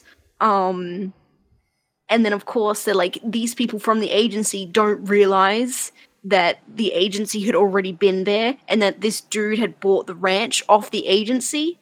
And then at that point, weird shit starts happening. Like there's a big dog. They walk into a cave for some reason. They shoot the big giant dog that's bigger than a car. You know, skinwalkers. Yeah, skinwalkers. Yeah, exactly. The car, you know, they get trapped in a car like Cujo style. You know, some bats die. The dog dies. Spoilers, the dog dies. If you're not up for that, don't watch this movie. They don't focus on it, but the dog dies. That's like a blanket warning.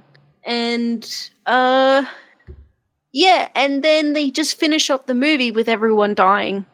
And that's it. And then they end the movie like, oh, you know, the person who reported on this died in 2013. You know, nothing has, like, come to light since then. Yeah, that's every single fucking conspiracy theory movie is just, hey, one weird thing happened here that nobody can really properly explain, so we're going to spin off our own stupid bullshit out of it. Yeah. But the thing is, there is a totally logical, proper explanation that can be made from it. Yeah, hell, even the fucking Kennedy assassination has all that shit. Yeah. But, I have an opinion here from the actual conspiracy theorist person believer. Oh, good. The movie was shit. Watch the documentary, which I'm going to then counteract and say, don't watch either. Oh, my God. Okay. That's great when crazy people are like, nah, fuck that noise. That movie's bullshit. Come see my movie. Yeah, they're like, hey, no. With the fucking Indians. That's racist. That's not, no. Yeah, I know it's racist. It's what he would say. No, actually. I know too much about this. I know too much. God damn it. About this. Rascal. I know too much about this. But I think the journalist is on the native people's side, because the native peoples, they're like, no, please stop looking into this, you might die. And they're like, we don't like this. So yeah, Skinwalker Ranch. Okay, so he's not one of the racist conspiracy theorists, he's just an idiot. No. Yeah, you do. Okay, people, if you're not familiar with the conspiracy theorist community, because somehow, for some reason, I am, a lot of them are racist. Yeah. And a lot of them, yeah. A lot of it is just like blaming stuff on Jewish people, on black people, on just any kind of group that holds like any group that is believed to hold some position of power, they hate. Except for white people. Even when they don't actually hold, like, Unless even when that group doesn't hold that position of power. Some of them do hate white people when they're not white people, because they assume that white people are all still actively out to get them. Yeah. Even though, like, the vast majority of white people are cool. Hi. Yeah. No, you're not one of them. Oh. Yeah, no, you're not dead. Sorry. You've been kicked out of the club. You're not white. You're a corpse. I have bones. Count. Bones are white. Bone does not count. Bones Well, are that's cream racist. color. Judging me because of my lack of skin. No, that's lifist, dead. That's lifist. Doesn't count unless you're alive. Sorry. Yeah, sorry, dead. I gotta bring this up at the next meeting. Yes, the meetings we hold. Oh, man. We all sit on a table in a conference call. It's the NAACP for dead things. Oh. NDTP? No, that's it's the National Association for the Advancement of Colored People. So the NAADP then? Well, that just sounds like the National Association for the Advancement of Double Penetration. I'll workshop it. Oh. Yeah, let's keep Again, I'll bring it up at the meeting. Yeah. So, it's at 6. It's at 6. No, okay. We mean a church basement. Yeah. Nobody really looks for us there. There's place. coffee. It's at 666. You know. You No, that's sometimes where the get to eat Satanists meet. And they have Which their really own sucks. place It's right next to meet. the pizza. Yeah. They can just walk over there. We're gonna pay fucking $3. Fucking delivery charge bullshit. I also watched a Norwegian film. Ew. This isn't art housey though. It's not like, I'm smoking a cigarette while having a glass of wine. No. It's not gay cowboys eating pudding? No. God, I want to watch that now. Is the pudding symbolic for the poop in their buttholes? No. It's symbolic No, of it's their just love. pudding. It's just pudding. There's no symbolism in the pudding. Everything else is symbolic. It's an art house movie. Everything is a symbol if you're pretentious enough. Yeah. But this is not an art They're house eating movie. They're eating that pudding to show they toss each other salads. Oh my god. Does anyone toss salad in that movie? Like actually, like with tongs, just like tossing a salad. No, they don't eat. No, there's no. I don't think they eat at all. Oh no, they do eat, but I don't think there's salad. Yeah, it's all no. dicks. This is no. Oh my god, this is a family. Okay, it's a disaster movie. The pudding is a family movie. Oh my god. We're on a tangent. Just let us finish. I want to talk about my Norwegian film. And I'm spent. Yay! I'm so glad I don't like pudding. I wish I could now I'm quit just gonna huge think of steakways. that. Okay, it's called The Wave. I don't know the Norwegian name for it because Netflix did not provide it for me. I will check. Okay, but it's called The Wave. It's a Norwegian film. They did not have English audio for it on Netflix. They only had English, the subtitles and Norwegian subtitles.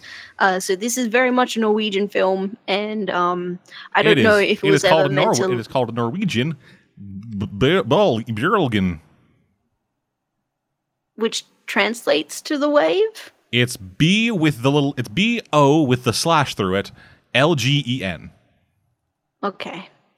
I don't know enough about the Norwegian language. So Google Translate. Yeah. But it's a disaster. Yeah, okay, good. I was hoping it would translate to something more fun. Yeah. That's Oh, boring. damn you translations. You couldn't have given us good material on a comedic podcast. I think it's Bulgan. I think that's how you I pronounce don't it. know. I could only speak a little Russian and German and stuff. There's a and sequel Italian. to it called Skilvet. Oh, there's a sequel? Yeah, which translates to The Quake. Oh, okay, that makes sense. Yeah, it is. It's a disaster movie about a small town that's at like. I always feel like you're inviting like the worst possible reviews whenever you make a disaster movie, because it's so easy to just say it's a disaster of a movie and never say anything else about the film. Well, yeah, if you're some hacky fucking TV bullshit critic. Yeah. But we only do the best here on this podcast. Yeah, we only have fucking 5 minutes about shit pudding.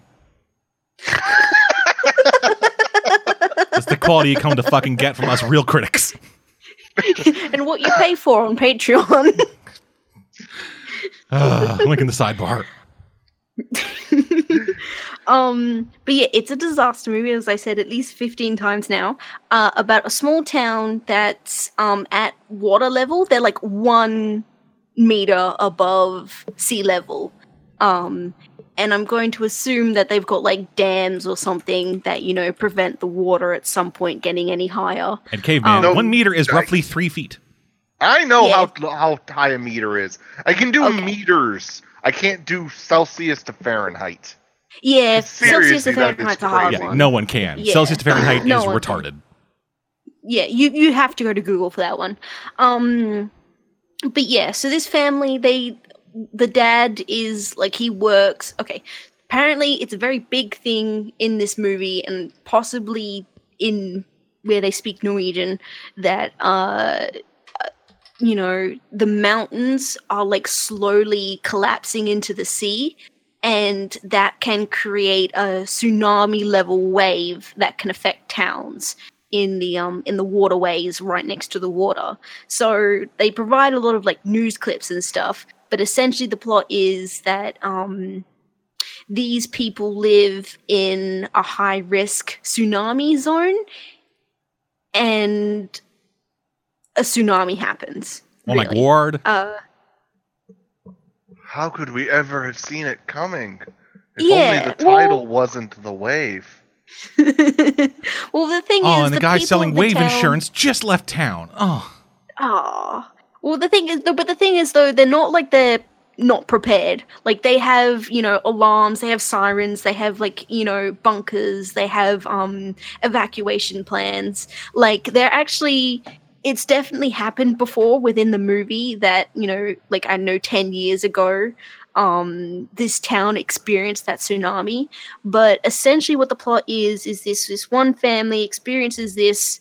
The father is a dude who works at the mountain monitoring system, and he actually works monitoring these mountains essentially in case a tsunami happens. And his wife works at the hotel, and they've got 2 kids. They're a happy family. They're not on the edge of divorce. They're not angry or having an argument. We're with not each other. doing all of the obvious cliches? They're not doing that. There's like a bit of there's a bit of tension between the father and the son, but it's not bad cliche tension. It's like the son's a teenager and he struggles being connecting with his old man. It's not like, oh, this is fabricated tension so that This we is can fix this made later so in the that movie. you can feel like something exciting is happening other than the goddamn pointless ass wave scenes.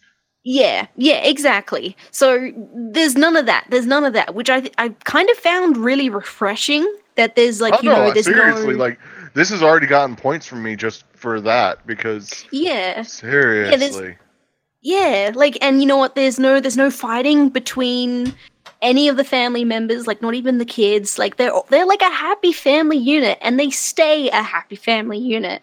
At one point, there is like an argument that happens between the husband and the wife, but it's a very understandable argument. It's not like a fabricated argument. It's essentially. God, the why dad- couldn't you poop in the toilet instead of in the bucket? I can't believe this. Every time I try and have a clean household, and now you're sitting there eating pudding? Really? Hey, really? man, you fucking put all those flushable wipes down the goddamn toilet, it clogs the pipes, now won't flush. I have no other choice but to use the bucket.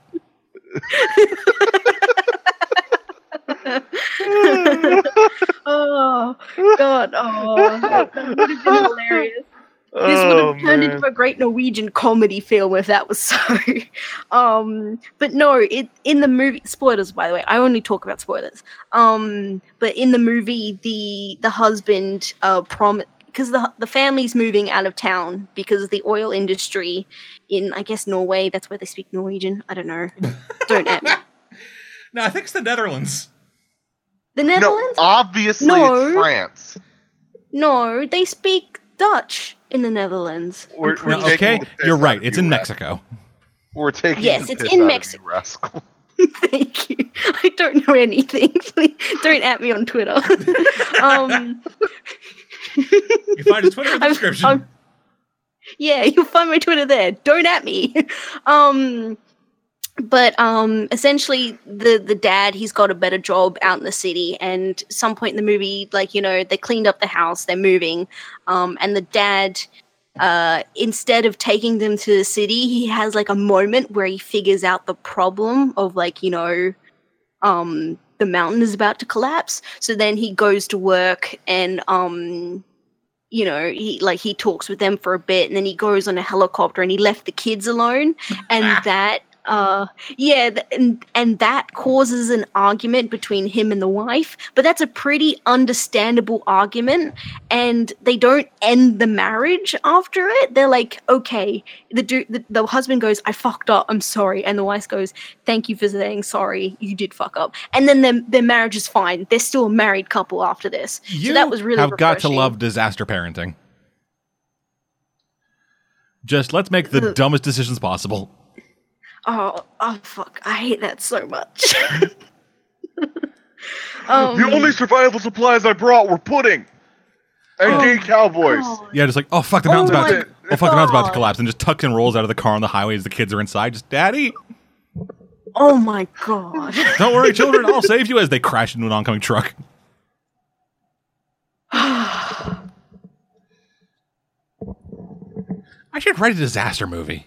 You should write a disaster movie. It should also be a comedy. Like, yeah, okay. It will be a disaster farce along the lines of Airplane. Yeah. But for disaster. Oh, man. Dante's Peak, but with like dicks or whatever. You know what? The kid even asks, Papa, are you and Mama going to have a divorce? She does say that. In that kind, she does. She say Papa. Also, Netflix.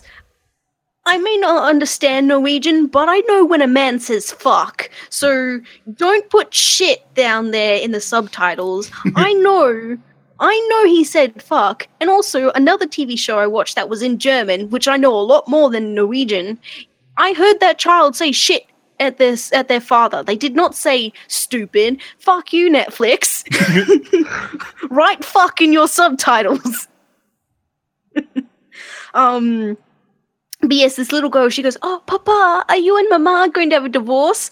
And then the father goes, what? No, we just had an argument. Why do you think we're going to get a divorce? What did he say when they thought it said shit? Oh, fuck, I don't actually know what they put down instead.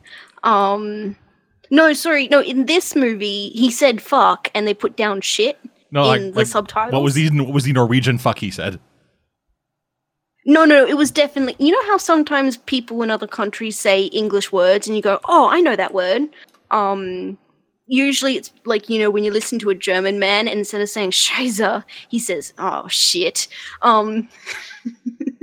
That's like, it's that same kind of tone of like, oh, they just went English there because that's how they know to say it. No, there's a Norwegian fuck. It's Fane. No, it was definitely the English fuck. Oh, so we actually just straight up said fuck, but then they put shit? Yeah. Like really bad anime subtitles? Yeah, like really bad subtitles. That. I love that. He's like, with my stand, bad company. And they just put worse company? Yeah. Yeah, very bad. I noticed that I actually have to make sure whenever I'm watching something like with subtitles, I have to make sure to have it set so that it's the same subtitles as it is the language. Otherwise, I swear to God, I will lose my mind because just make it the same thing. Oh, you know what? I watched a series a while ago, and I put on. I don't tend to put on the English subtitle, the English audio, because I like hearing the actual tone of the actors. Because sometimes the people who dub don't get the same emotions across. But for once in my life, I watched something with the English audio and the English subtitles, and you know what they did? They took the translation from the original audio and used that, as the subtitles, but the English version was Americanized. So this dude was like, oh, I want to go get burgers, but the subtitles want, oh, I want to go get some schnitzel. And it's like, oh, those are two very different things. Thank you, Netflix. Yeah. Oh no, it's a chronic problem with pretty much anything that gets subbed. The subs will be straight from the original script, and the dub will be in some kind of weird bastardized English. So yeah, it's a localization thing. Like when they're just doing straight translations, they are able to kind of like go a bit more like, since you're just reading it, it won't come across as awkward as like if an English person was to would say, "Hey, big sis," that's awkward. But if it's like if you just read like One-chan or whatever, that makes more sense. Because it's a direct translation of the Japanese, but it sounds awkward as fuck. Yeah. But that's why I don't. Language is a funny thing. The dubs. Language is a funny thing, and I applaud people who do like localizations and stuff. That if it's a joke that's in a different language and it doesn't translate well, they'll change it to something else. That takes a lot of work, I think, on a localization's point. Yeah. For example, a game I just got, there's a race of characters where every sentence they finish, they say "dude." I'm assuming that was not in the Japanese. I hope that just that turns the whole race into like surfers. Dude. Well, no, you guys ever like play Persona 4? Yeah, No. I've been watching a bit of it, and I'm about to get into it myself. Okay, so the voice of Teddy. Yeah. Just imagine that voice coming out of a penguin saying "dude." Dude! Wait, are you talking about Disgaea? Yes. Yeah, no, I'm pretty sure that the penguins have always said that, even in the Japanese. I remember Let me check. reading about that somewhere. Well, we'll get back on subject. Yes, back on cowboys eating pudding. No! Is this payback for last time in Queer Eye? Maybe.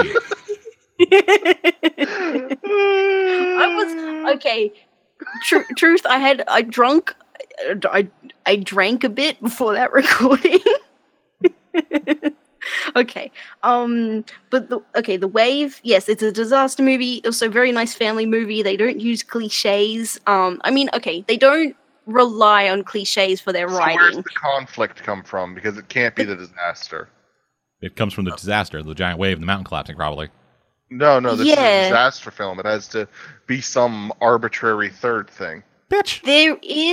They do try to pull, you know how in like every disaster movie there's the main protagonist who's like, oh, it's this thing, and then his boss or whatever, his high up goes, no, it's not that. Oh, you're going to cost your company thousands of millions of dollars. Get the fuck out of my office. Yeah, it's like, oh, we don't want to do this because it will cause, some sort of consequence that I don't want to deal with.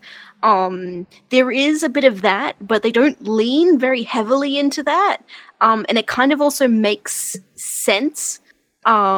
Which this is refreshing that they made a disaster movie that, even if they did use some cliches, it made sense in the plot. The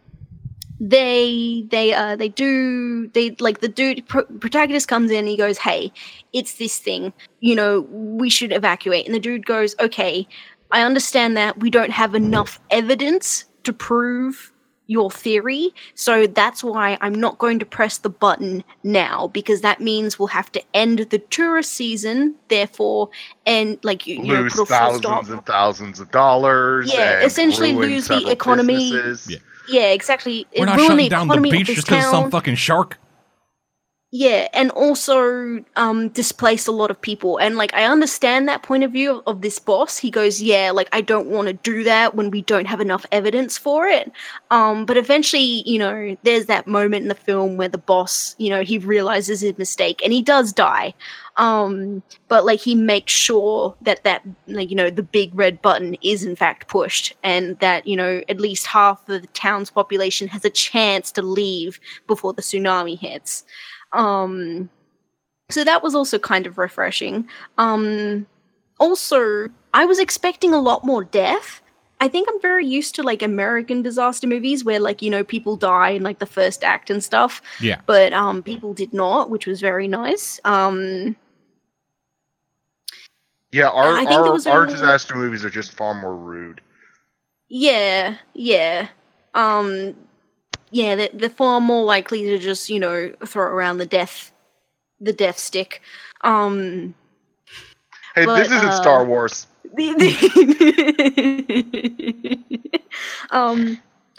But okay. Another weird thing with this movie is that it comes to a point in the movie where it could have had its conclusion. Where if this were any other disaster movie, the movie would have ended. But it's actually like halfway through the movie, it gets to that point, and then it continues. It gets to the point where the dad, the husband, he you know, he's able to get, you know, half the town evacuated. He saves his child, at least his daughter, and Fuck his son. Son's an asshole. Oh, well, he does get to save his son, but, like, you know, he's done at least the bare minimum of a movie to end it. You know, he's come out alive, and then there's a scene in the middle of the movie that kind of implies that, you know, if he did leave it there, then the other half of his family would have survived. And you could have ended the movie there. No, just the people way you who said made this movie. just like, hey, we're seeing his daughter, so, you know, that's good.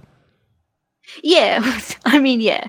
But if they did end it there, it would have been a fine ending. The movie probably would have been too short, but it would have been an ending to a movie. And, like, I would have accepted it right there and said, yeah, this is still a good enough film. But the movie keeps going. This dude's like, no, I have to make sure my wife and my son are okay. I have to go save them. And then the next half of the movie is like a proper like apocalypse feel. Like, you know, the whole town is destroyed. There's fire on water. There's cars completely destroyed. You know, you see upturned trees. It's all dark and like brown tones and stuff. It's very apocalypse feeling. And you're just watching this very dirty man like look into like cars and stuff looking for his family. He finds a bus full of dead people and he's like looking at their faces and stuff to see if they're his wife or son. And then he eventually gets to the hotel where his wife works at, and his wife, his son, and two of the hotel patrons are in the basement, and they're in peril because the water's come in and it's filled the basement, and the bunker they're in is slowly filling up with water. So, you know, they might drown. That's like that's like the main peril in the second half of the movie, that this man's family might drown while he's looking for them. Oh, you know what's really weird? They're stuck in the bunker with the hotel's patrons, and one of them dies in the hallway, and then the husband of the wife who dies, he's in there, and then he starts panicking, and he's like, there's a good 10 minutes of the movie where they just keep showing this old man push the son and the mother into the water to drown them so that he has enough air or something. And it's very, like, morbid. And, wait, you say really? You say they keep showing that. So is it just like him just like pushing him in, pulling him out, pushing him in, pulling him out, pushing him in, pulling him out? Yeah. It's like a full-on 10-minute struggle of where they're just focusing on this one man continually trying to drown this, like, 16-year-old boy and his mother. Get the fuck in there, you pieces of shit! I want to live longer, you assholes! Oh, you just drown. Yeah. Drowning is dude actually like, really hard. It's really hard to drown someone. You've got to hold their head under for a good few minutes. Like, Yeah, whenever they like- show like- it in TV and it's a few seconds, that is a massive misleading. Like, just Well- completely wrong. they do focus on this, and I think they actually made it kind of realistic. Because this man is panicking, and he's like he's like pushing this boy's head down in the water, and like he's struggling, and he's trying to take out the mum's eyes and stuff, and then if he's not concentrating drowning the boy, he's trying to drown the mum. And at some point, this mum has had enough, and then she drowns him, like essentially gets him into a headlock between her thighs and kills him that way. Sonya blades him. Sexy. Yeah, Sexy. I mean, they don't frame it as sexy, but they definitely could have. If this was an American disaster movie, they would have. If this was an American movie, she would not be wearing pants. She'd be like, in booty shorts or something, and like we'd be getting a very tasteful look. Yeah, at her just thighs as completely she Sonya squeezed. blades him. Just like gets up there, fucking breaks his neck, blows like poison kisses somebody, then like kills him with a garrote wire. Yeah, definitely. But Because she's actually a it's secret Norwegian. spy. But she's, And the wave was this actually a is giant Norwegian conspiracy brought on by the people who like actually run the company that the dad works for. film. Oh my god. Yeah, that sounds like an American movie. That Yeah. sounds like an American version of this movie. You guys ever Yeah. hear a geostorm? Yes. Oh, I heard of it. Yes, and I'm going to stop you. You won't. Okay. It's a more recent disaster movie where like a weather satellite gets hacked and then starts fucking up the weather. Yeah. And one of the When I characters saw the in it, trailers. one of the characters in it, I've seen her described as a Terminator. Oh, okay. Yeah, it's Alright. I do not remember the actress's name, but she was also in the 3 Billboards Outside Ebbing, Missouri, and is a rapper Oh, okay then. and is Australian. Oh, okay then. Oh, the annoyance. I don't. Our country's so bad at doing entertainment. It's not Iggy, don't worry. Yeah, okay. Yeah, my first thought, oh god, but then I thought, no, Iggy Azalea could not pin a movie role. No. Even if an agent tried to get it for her. But I'm pretty sure at this point she when can't I even get watched like a music role anymore. I think her career's dead. No, yeah, her career is dead, and thank God. She was but, terrible. Fucking fancy. She was terrible. Yeah, but I saw the trailer for Geostorm, and I thought it was like a grown-up version of Cloudy with a Chance of Meatballs. It is not. I saw the trailer for Geostorm and I thought, oh god, oh god, why, oh god. Yeah, I saw the trailer for Geostorm and I was like, huh, it looks like Roland Emmerich got worse. Nice. Apparently the movie was supposed to come out in 2014. It was delayed for 3 years. Oh, okay, that They makes more didn't sense. make it any better. No, Yeah, they did not. but it also kind of makes sense that if yeah. But the Wave, actually, I don't know. I think the Wave came out in 2015. Someone might have to look that up for me. Oh, fuck. This fucking Geostorm was Roland Emmerich, but worse. It was Dean Devlin. Oh. Duh. God. And that just has me thinking of Duke Devlin. Yu-Gi-Oh! Yeah, just fuck me, man. God damn it. Yeah. Fucking Dean Devlin. Get ready for his new film, Bad Samaritan, starring fucking David Tennant is that and the- Robert Sheehan. Is that the Muppet one? No. Okay. This Cool. one is Robert Sheehan, also known as the best character from Misfits. Is he the... He breaks Okay, into a yeah. dude's house and turns out that person is a murderer. Sweet. Like the movie about the deaf guy serial killer or something? You're thinking Blind, which is Don't Breathe. Yeah, that one. But he wasn't a serial killer. No, what he did was he kidnapped a girl who killed his daughter in a car accident and forcefully inseminated her to get a new daughter. Oh. God. So, that reminds me of not that murder, X-Files just something episode. kind of worse. Yeah.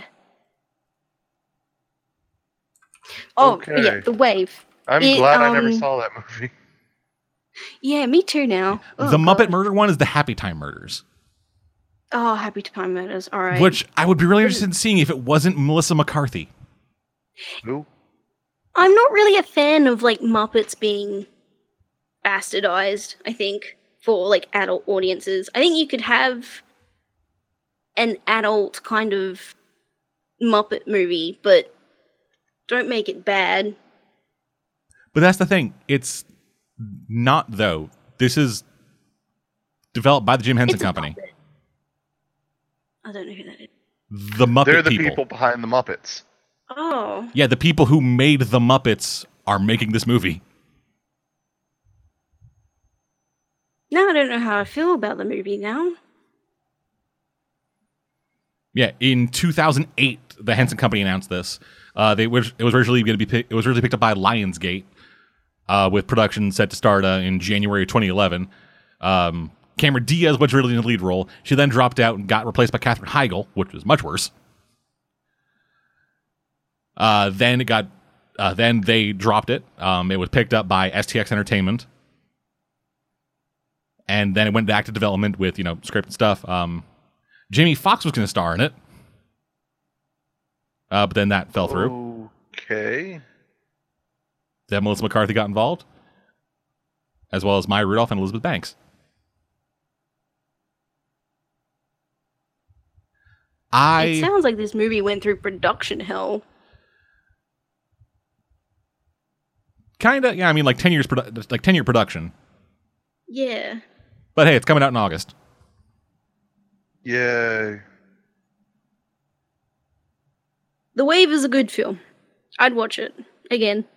If you don't mind reading subtitles on foreign films, you'll like it. If you don't like watching foreign films, you're not going to like it because it's in a different language. Oh my god, this is great. The movie got sued by the Sesame Street people. What? Yeah, the likeness of Muppets? No, in May of this year, they filed a lawsuit against STS Productions for using their trademark in a film they had no involvement with, which included the tagline "No Sesame, All Street." And again, the Muppet people are involved in the production of this movie. You can't sue yourself for using your own property. This hurts my brain. Yeah, this is wild. Yeah, like, again, Rascal, just the Muppet people are involved. I don't like this. I don't like that the Muppet people are involved. Don't ruin your own content, Muppet people. They also aren't, because there are no Muppets in it. Kermit, Fozzie, Miss Piggy, none of them are in it. Those are the Muppets. You're thinking what they're including are technically classed as just regular puppets. Yeah, it's essentially Who Framed Roger Rabbit, but with puppets. It looks like a Muppet. It is a Muppet. No, it's not. It very much Legally isn't. speaking, it's not. It looks like a Muppet, though. So It doesn't matter. I can slap some bullshit together that looks like a Muppet. It's not a Muppet. I'd call it a Muppet. That doesn't make it a Muppet. No. If I called it a Muppet, Jim Henson Company could sue me.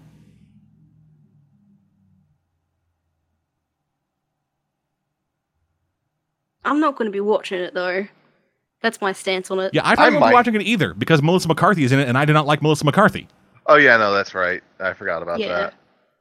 If it was Cameron Diaz in the start of it, I might have watched it if it was 1997. But Cameron Diaz in 2018 is fucking... I only associate her with a lamprey eel latched onto the windshield of a car. Okay. There's a movie that she's in where she does the splits on the windshield of a convertible, and it starts grinding in on it. What? Yeah, that's a thing that happens. And then there's a GIF released of that then, when they cut to the interior shot from Javier Bardem's point of view, I believe it's Javier Bardem, it is just a lamprey eel sucking on the window. Okay. I'll send you the GIF. I don't really want to see it. Well, too bad. Yeah, I don't want to see it either. No. Suck it up, Buttercup. No. I don't wanna. This eel Yeah, looks we like a don't Muppet, so wanna. suck it. Dead, no. I don't wanna. So what else are we watching? We also watched It Follows, which is a horror yeah. movie. Yeah. That's that good shit. I didn't pick it. I read out the description, and then my conspiracy theorist family went, "Oh, it's an STD movie. Put that on." Okay, your family's weird. Really my family weird. is weird. Yep. So we watched It Follows, and I think it was all right. Interesting premise, definitely. It didn't switch. It didn't go from supernatural to like aliens, which I appreciate. Because it seems every other horror film I'm watching now is either it starts with supernatural stuff and then it goes, oh, no, it's aliens now. And I go, all right then. That's because This you're watching movie too ends many up in the conspiracy trash. theory movies. I watched one conspiracy theory movie. That's what they want you to think. Yeah, maybe. But yeah, It Follows. It was actually refreshing. Like it had a refresh. It wasn't like standard horror movie. Like, oh, it's a ghost, or oh, this house is haunted, or oh, you let a demon into your home. Nope, you got AIDS. Yeah, essentially have an. AIDS. Essentially, it's a very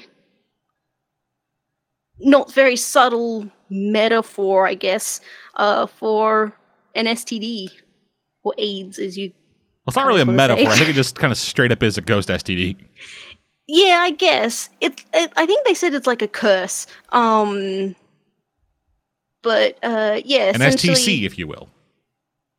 an STC. A sexually transmitted curse. but, There we go. But to spoil, of course, spoilers. We've been out for like fucking 2 years now, dude.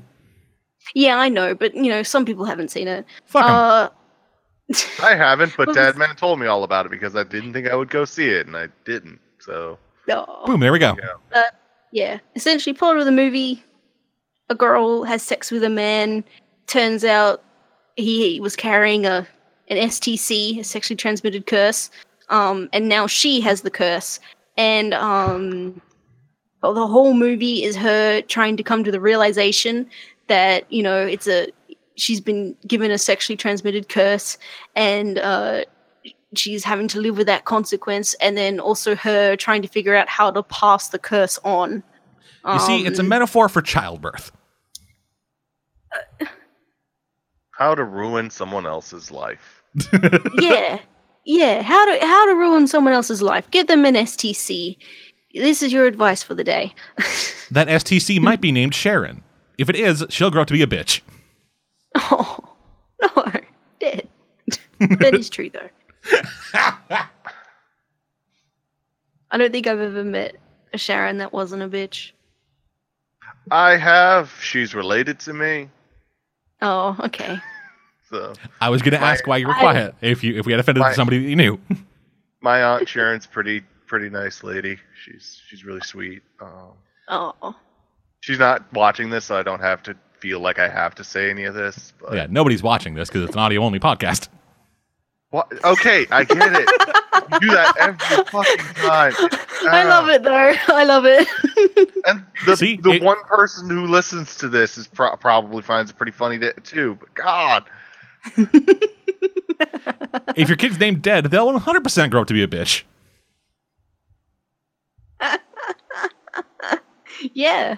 Hi, Mom. Because you were a dumbass to call your child dead. It was wishful Same thinking. if your kid's first name is North.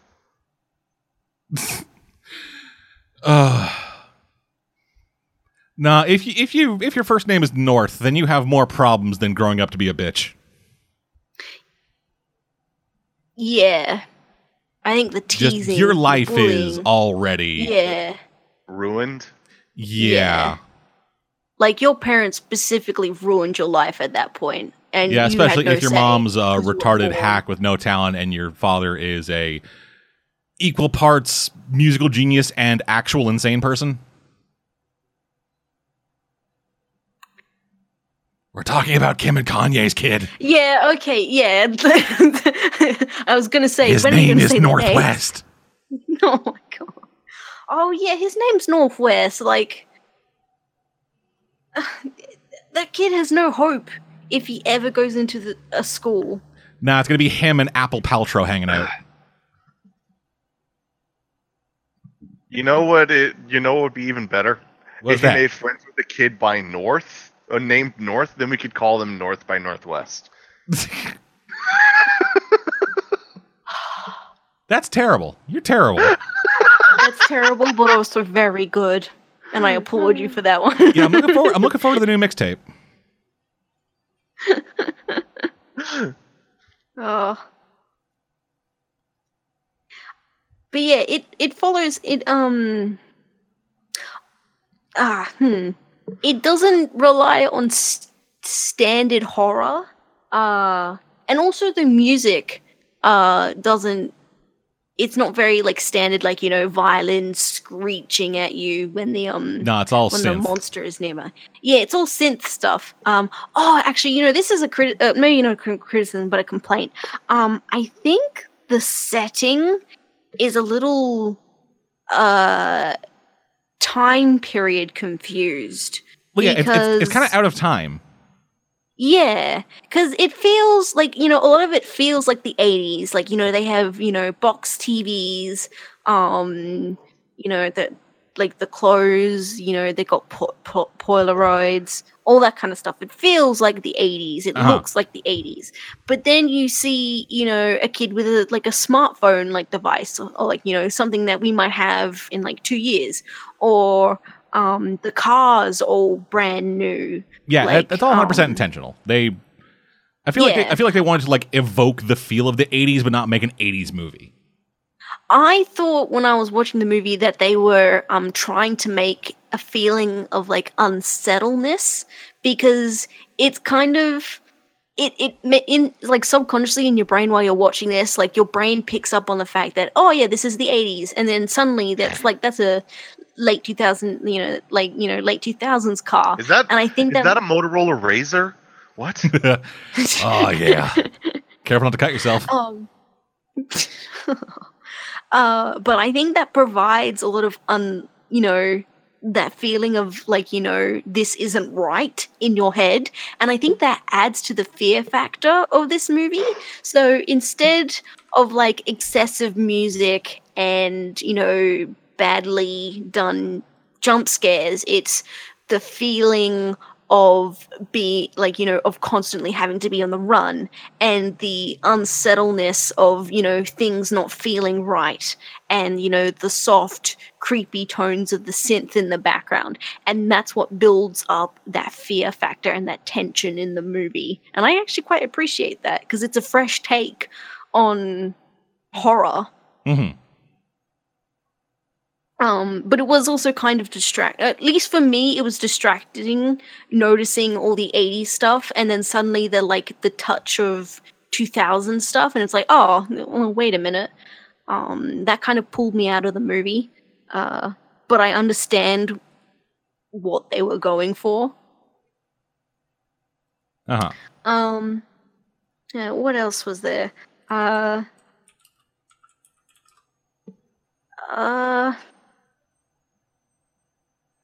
The actual monster is actually kind of scary. I know most of the time they just look like normal people. But like there's some scenes like at the beach where the monster actually looks scary.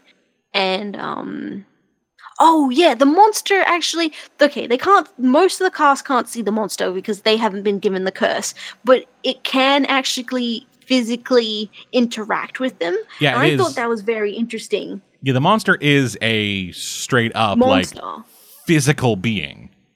Yeah, it's like it is invisible, but it's a straight. It bleeds. It's a monster that bleeds, and they easily could have gone with the route that this is very much like a curse that only affects the person, and they could have gone the route of like, oh, it's this person's own personal demons that are doing this to them.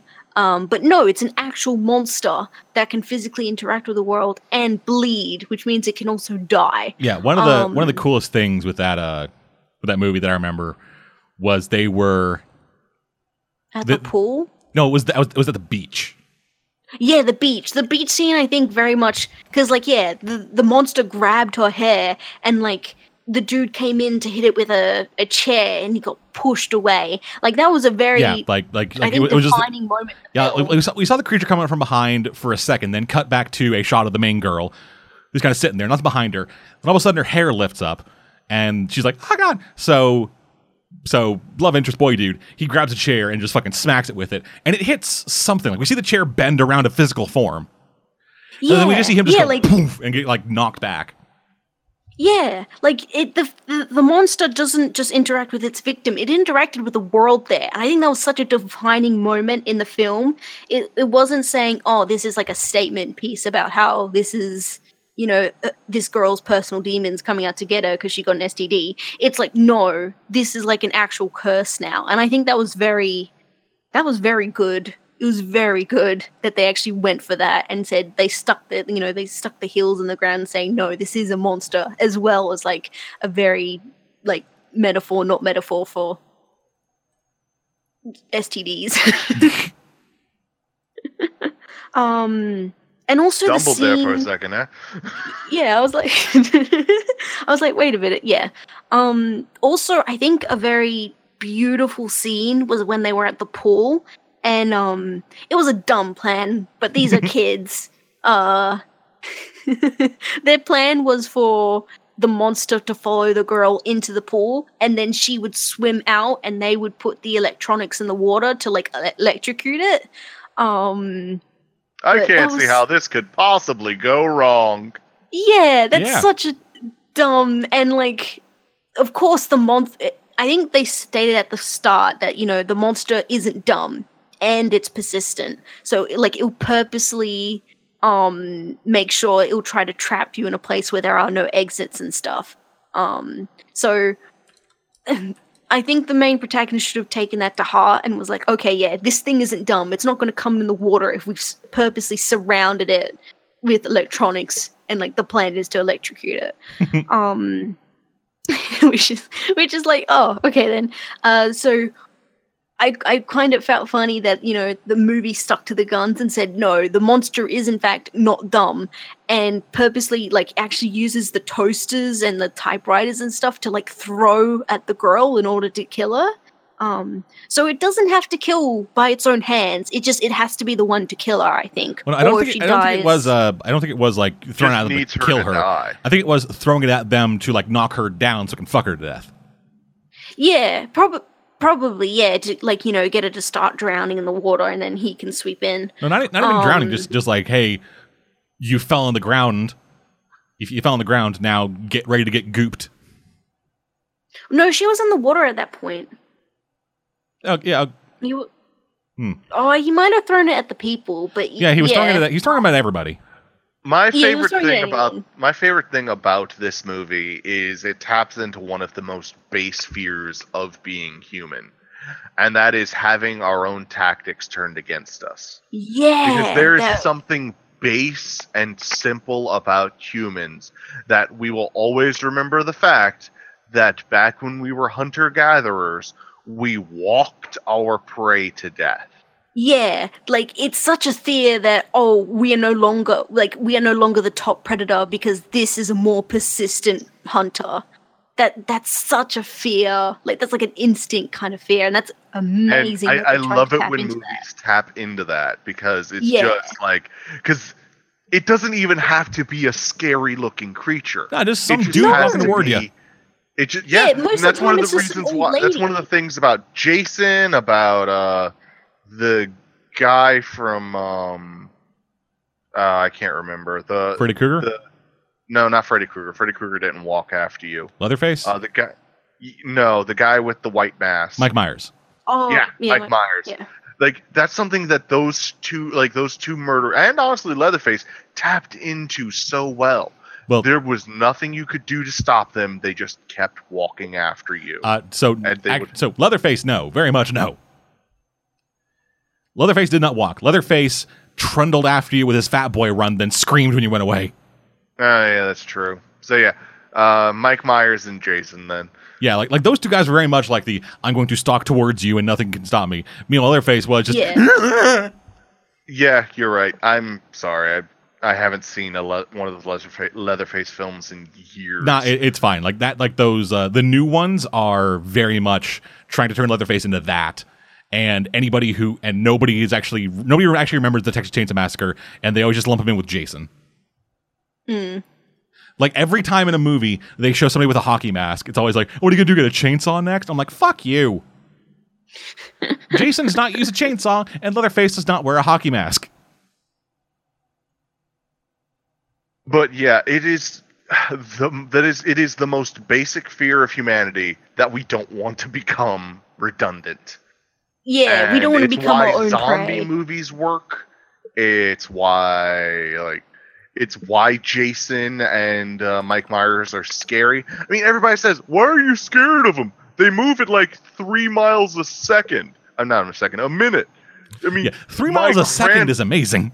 Yeah, that's pretty fast. 3 miles a minute. I mean, my grandmother can outrun these guys. It's not about the fact that you can outrun them. It's about the fact that it doesn't fucking matter that you outran them.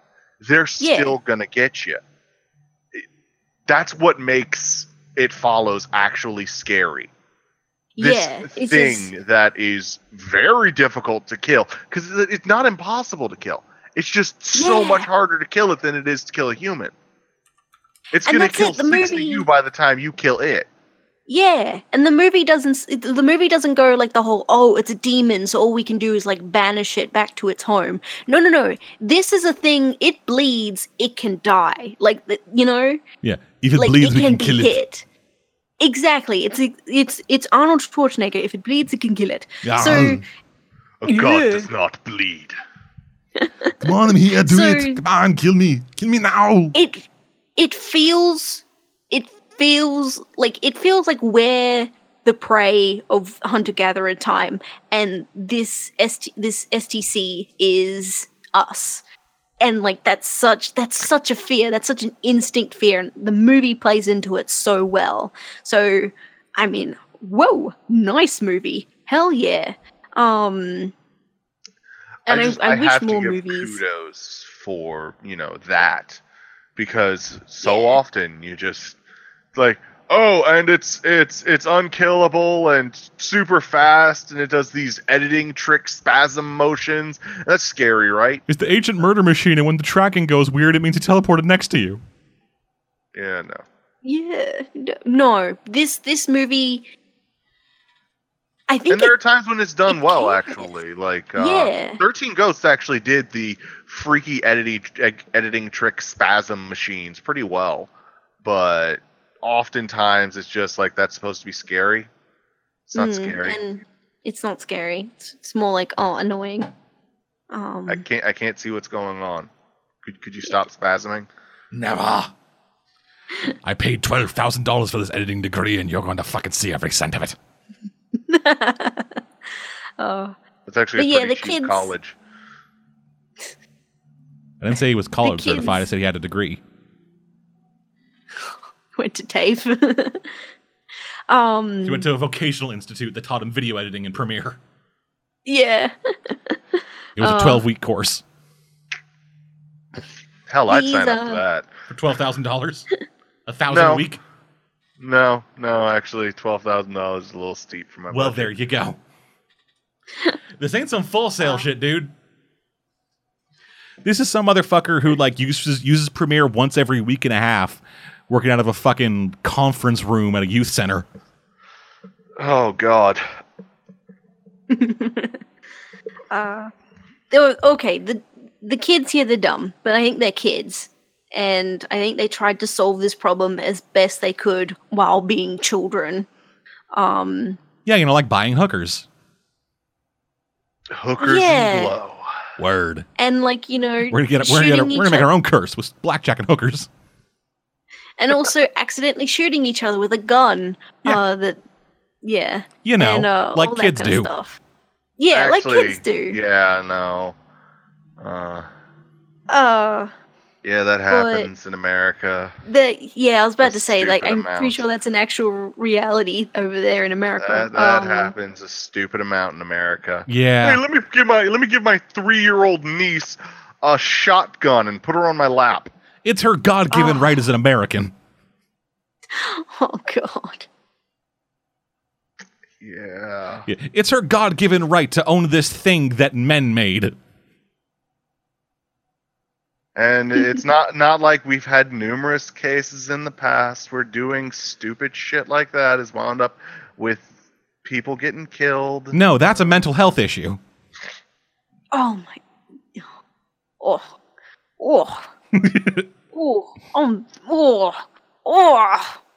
Very angry. Yeah, it's fucking terrible down there. But yeah, I mean, It Follows. It was a refreshing horror movie. It's not typical scary. It's not like Paranormal Activity with its found footage, or it's not like the Insidious series with its like grating music and The jump scares. Insidiouses. Yeah, the Insidious. Or is it like every other horror movie in the past 10 years? It's not like that. So it's not like The Bye-Bye Man. The Bye-Bye Man. The Bye-Bye Man! God, that movie was so bad. La La Land.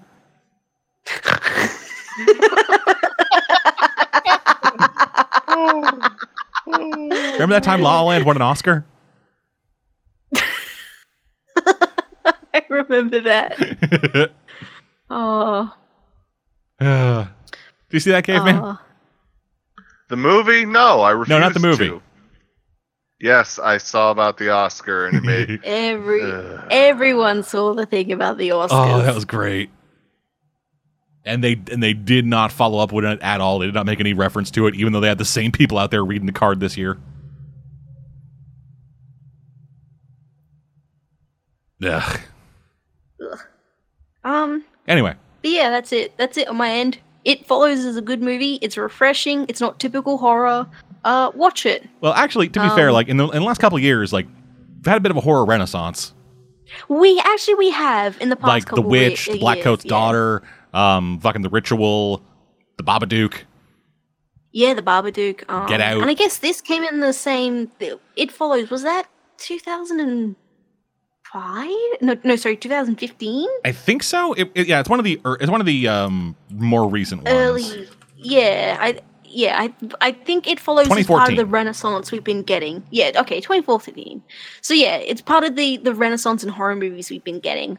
But if you've watched any horror movie from like between 2002 and 2009, then it's not this. It's definitely new visionary kind of horror, and it's good. It's good. Yeah, we also so if got you do- it was also one of the movies that kind of brought about one of the new generation of scream queens in Micah Monroe, our main character in that, 'cause she was also in The Guest, Yes. which is great. The Guest is fantastic. I love it. When did Stranger Things come out? When Stranger did season 1 come Things, out? I believe that was 2016. 16? Yeah, because when we were listening this, the other people I was watching this with, they said, they listened to the music and they were like, "Oh, that's Stranger Things." I was like, "No, that's just synth. Come on." Yeah, 2016. Yeah, but I guess since It Follows came out in 2014, maybe that might have been like a slight influence. No, like To go no, back the influence to was 80s. 80s movies. Yeah, but like maybe like it like started the trend of like, oh, we can go back to the 80s. We can do that now.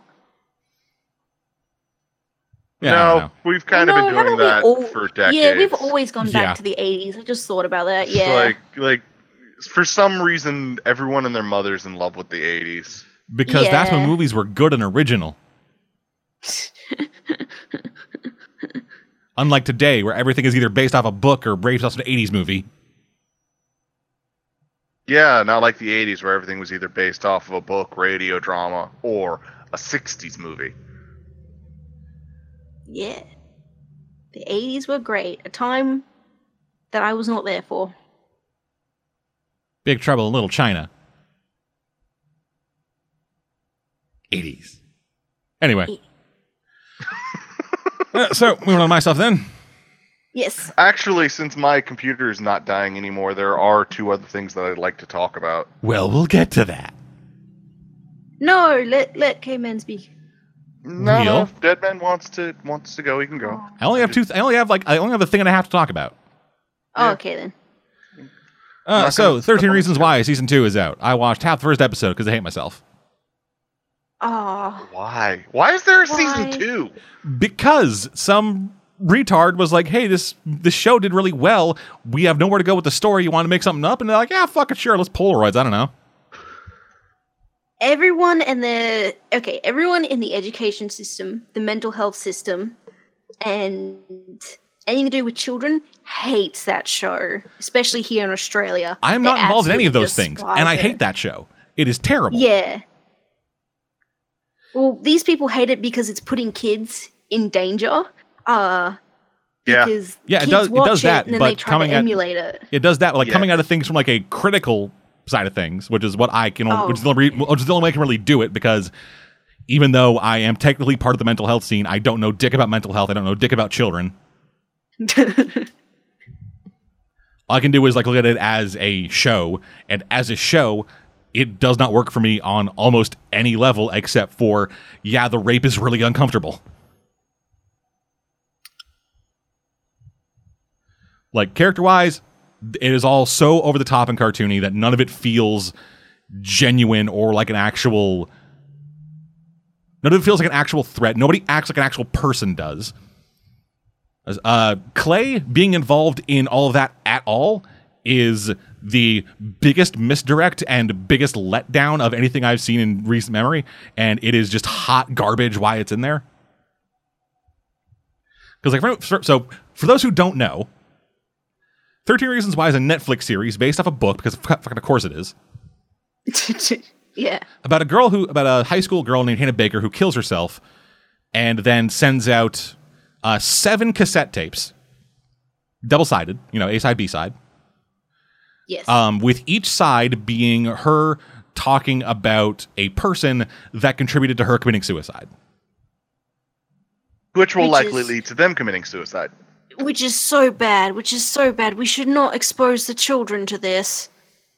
Yeah, like Yeah, as someone who can actually speak, both as someone who has studied, the mental health side and knows dick about children, this is quite possibly one of the worst influences that children can be Yeah. exposed to.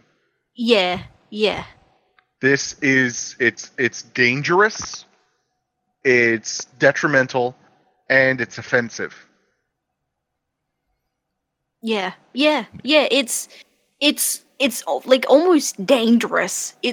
No, it is Yeah. flat out dangerous. Yeah, it's just flat out dangerous, and it's weird is that it's almost like marketed to the people it's most dangerous to. yeah, it is. And just makes it worse. It's like, But hey, if no, you're listening to shouldn't- this, if you're listening to this or watching 13 Reasons Why, or ever feeling like you're having these thoughts, visit 13reasonswhy.info for mental health things. I'm gonna check out that link. It's See either if they actually do .info or a good .com, job. and it's 13 13 the number reasons. 1 the number 3. Okay. But yeah, so with that, then every person who was on those tapes, they have their tapes out there, and they're like, oh god, all these fucking and they're essentially just passed down person to person to person. It is okay.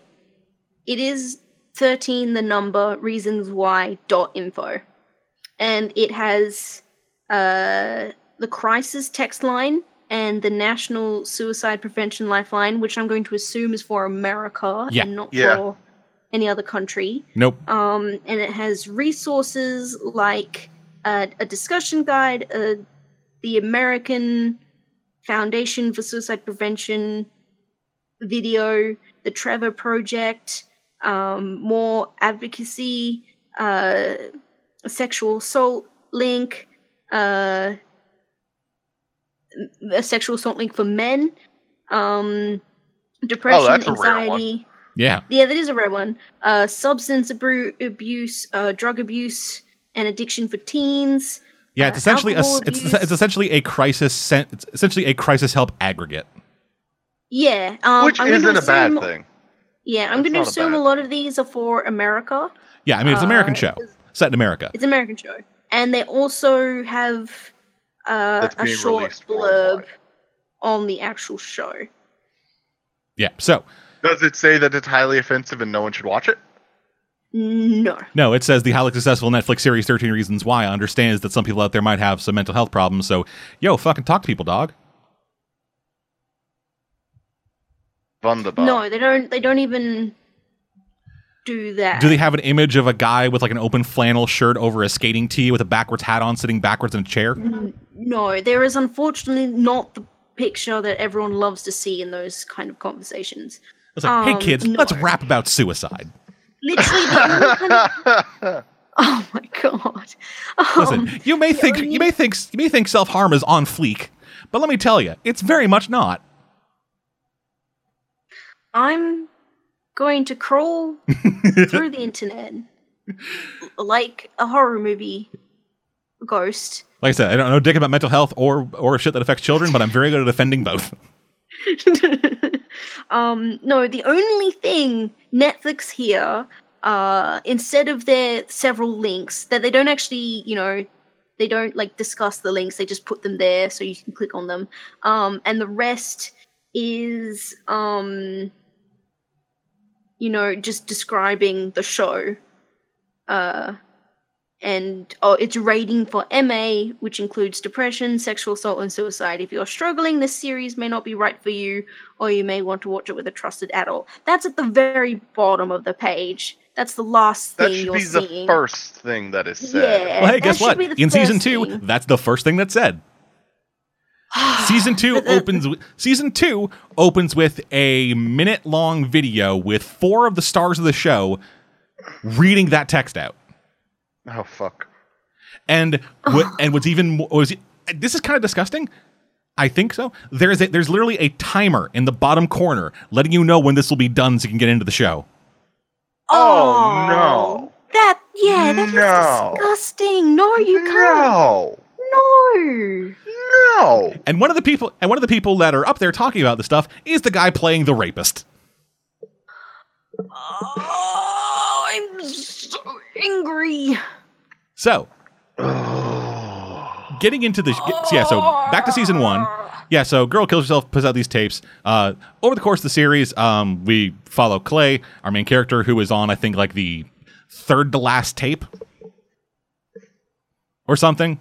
Where everybody's like, hey, this is what you did, this is what you did, this is what you did. And they get to Clay, it's like, hey, you didn't do shit. You shouldn't be on these tapes. I only put you on here for dramatic tension. No, okay. But the entire series, everyone is saying what I did is nowhere near as bad as what you did. What he did was the two of them started making out. She remembered back to watching her friend get raped and said, hey, let's stop. He says, okay. She gets mad and says, leave. And he does. Oh, okay. Really? But if he had stayed, she might not have killed herself. Okay. I'm offended. Okay. So anyway, I'm offended. Goes through all this. We watch a friend of hers get raped. We watch her get raped. Is this season 1 or season 2? Season 1. Okay. Oh God. Okay. Yeah. And then we also get to the end where we find out who the last person on the tape is, which is the guidance counselor, who says, hey, if you come forward and like fight this, then we can do something. If not, just try to move on. What? Yeah, essentially he's just saying she is like, Hannah goes to him and says, hey, something terrible happened to me, but I'm afraid to come forward with who it is because of their position in the school. And the teacher says, and then the guidance counselor says, if you're not willing to come forward, it's best to try to put it behind you. Yeah, that's actually a reasonable response. And that's what pushed her over the edge. So then she goes home, makes essentially a like bulletin board connected with yarn diagram of everyone responsible for her killing herself. Oh, good. Okay, she just made a detective scene out of it. Records the beginning of those tapes because she's been recording those tapes throughout apparently the entirety of this fucking life or whatever.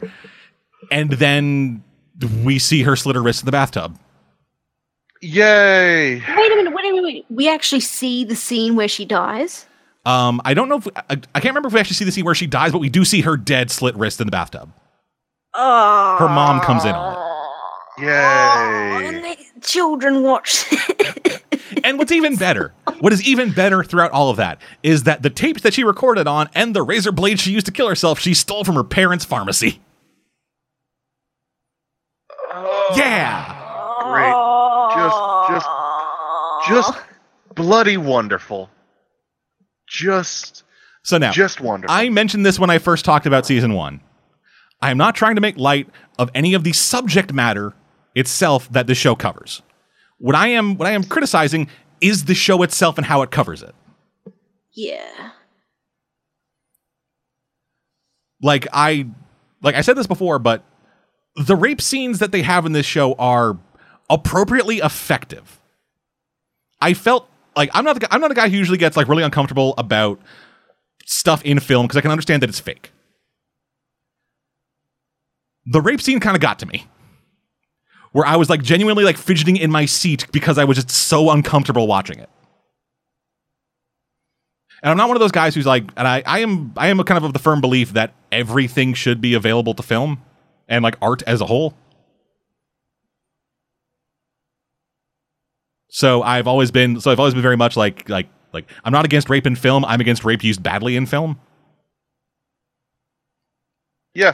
The way it's shot and the way that it is acted out, that's not bad. Yeah. The context in which they used it, I thought was pretty terrible. Oh, okay. It's all about using it effectively, in my opinion. Yeah, and like as an emotional scene, it is effective. But then you get into the actual rest of the show, and it's undercut because the rest of the show is bad. Just poorly acted, really weak characterization with everybody. Just fucking terrible writing, terrible story. Everybody's a fucking nightmare creature. God. This show is so bad. I need to take a moment here. But then we get into season 2. Oh no. Can I please have a moment? Yeah, sure, I'll give you a minute. Yeah. I recently lost a family member to, well, self-destruction. And there's help. Please seek that help before you consider what this young woman did, what people before have considered. Please. There are resources. It feels like you're alone. You're not. There's someone out there who at the very least is willing to listen to you, if not actually do something to help you. Please, before you ever consider taking your own life, seek help. And also, no matter how bad your situation is, ending your life isn't the solution. And finally, don't watch this piece of crap.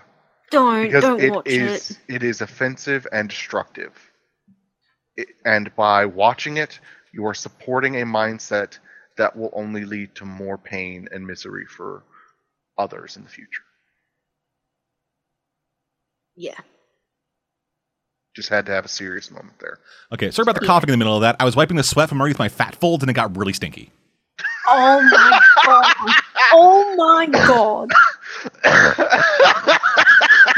Oh my god!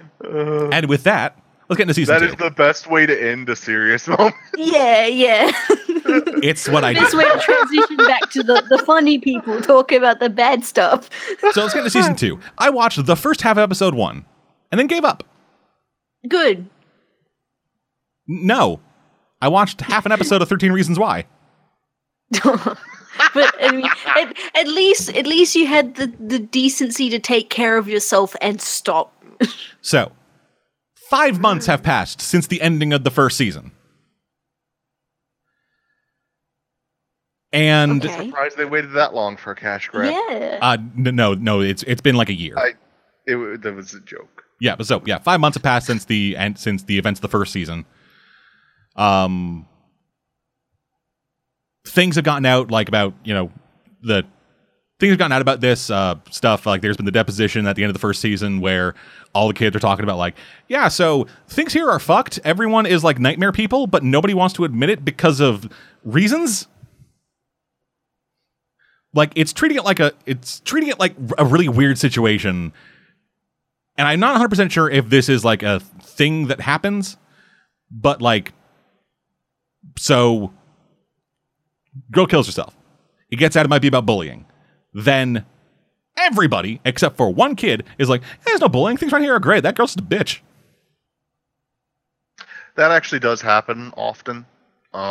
People refuse to take the blame that, in some ways they feel they deserve. So they'll deny it and paint the individual as the wrongdoer. But no, it's like people straight up saying it's people straight up saying hey, this guy who raped my girlfriend, he's not a rapist. So 5 months passed. The rapist has spun the story so that Hannah just came on him. Because, it's 2018.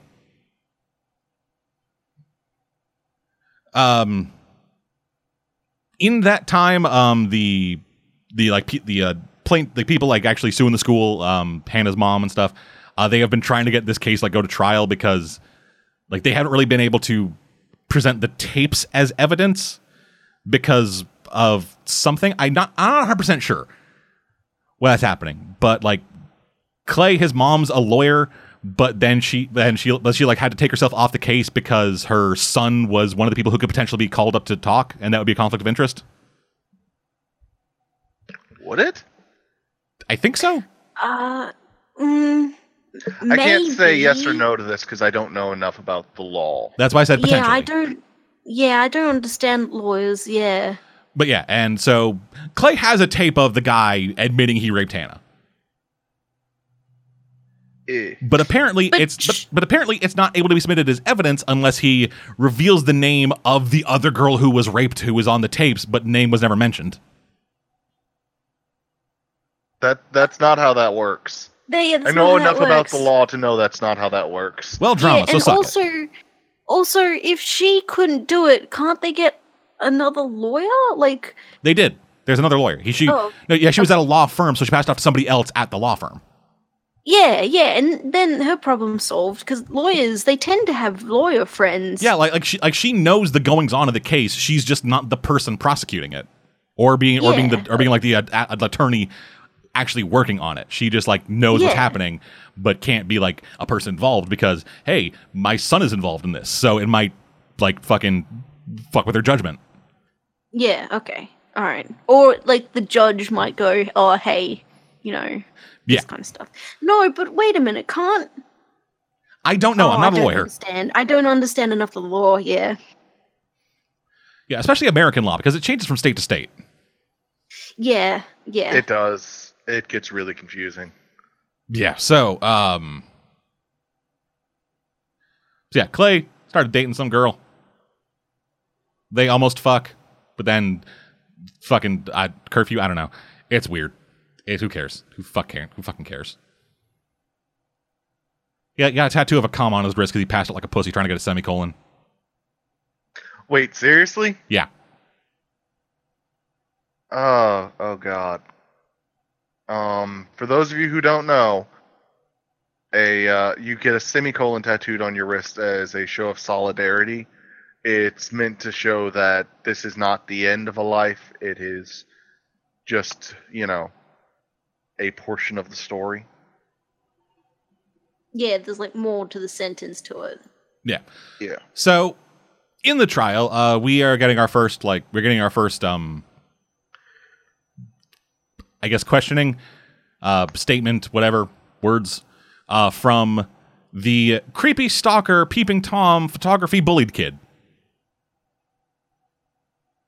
Who's up there saying, like, yeah, that's fucking, everything's terrible there. It's all dog shit. And then the defense attorney came up and was like, hey, didn't Hannah ask you to take these pictures, meaning that it's okay she got raped or something? What? I don't know the exact context. At that point, I fucking tapped out. Okay. But what's even dumber is there's a point where he goes into his, like, the red room, like the film development room at his school, and it's a bunch of pictures of him hanging up with the eye holes poked out and, like, white out written on it saying, you ain't seen shit. Really? And that is a direct quote. Okay. You ain't seen shit isn't a threatening line. It is not something that you can fucking carve into photos or on a wall or something and have people go like, ah! It is laughable when you see it written out like that. So that immediately undercuts all the tension of that fucking scene. We also have another character who at the end of the first season tried to kill himself. And failed. So he's back. He has a different haircut. And he apparently forgot how to act. Because he got significantly worse. Maybe he realized what kind of show it was. And was like, oh, I don't want to partake in this anymore, but I've got a contract to fulfill. Maybe. I don't know. That's an interesting option, actually.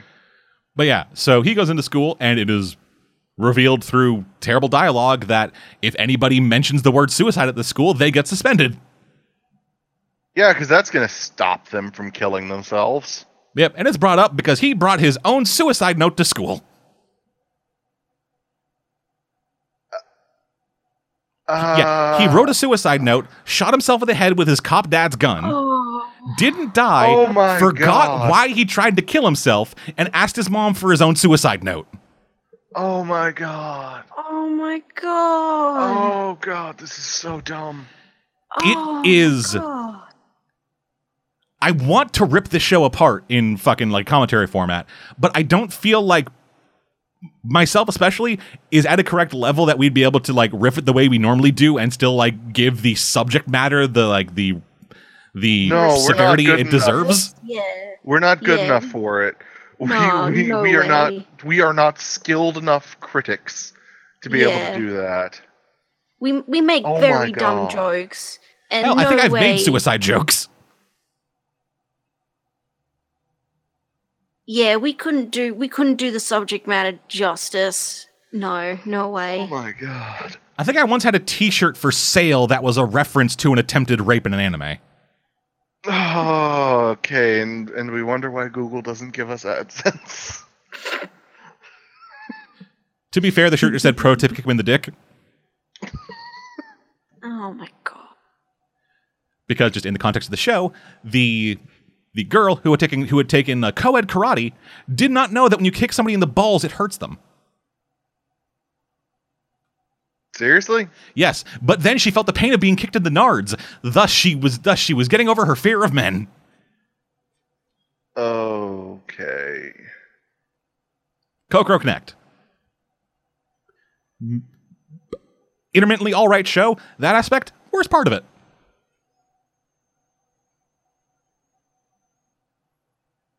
So anyway, 13 Reasons Why is bad. Don't watch it. Don't be like me, who might end up watching it.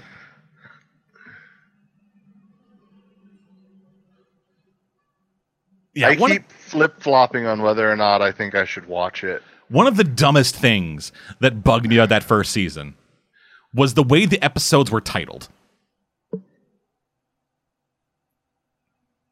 Because, like I said, it was 7 cassette tapes with an A side and a B side. Yeah. The episodes were listed tape 1A, tape 1B, tape 2A, and so on. Mm-hmm. In the show, they're numbered 1 through 13. They're their own individual tapes. Okie-doke. And it bugged me. Just fucking goddamn it. That was a thing that just subtly nigged in the back of my goddamn mind. Which is this nagging fucking gnawing sensation in the fucking stem of my goddamn brain. Of just choose one or the other, you fucking people.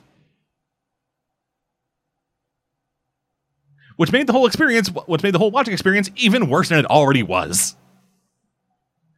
Exacerbating factor. That's my experience with mental health.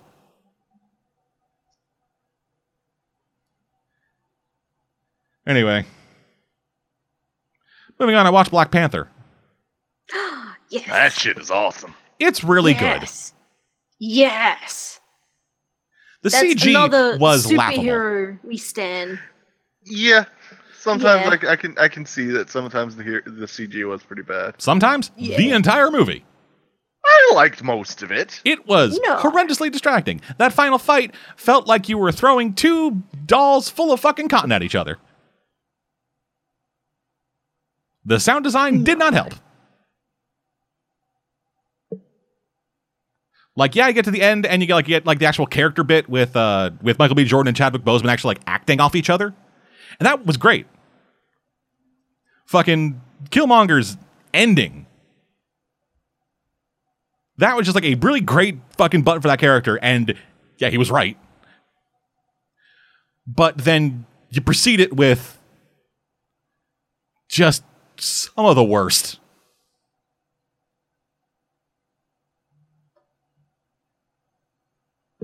It took me out of the movie sometimes. Not fully of oh God, I can't enjoy this. It was just I would see it and I would still be experiencing the emotion and whatever from the actual writing and directing and acting.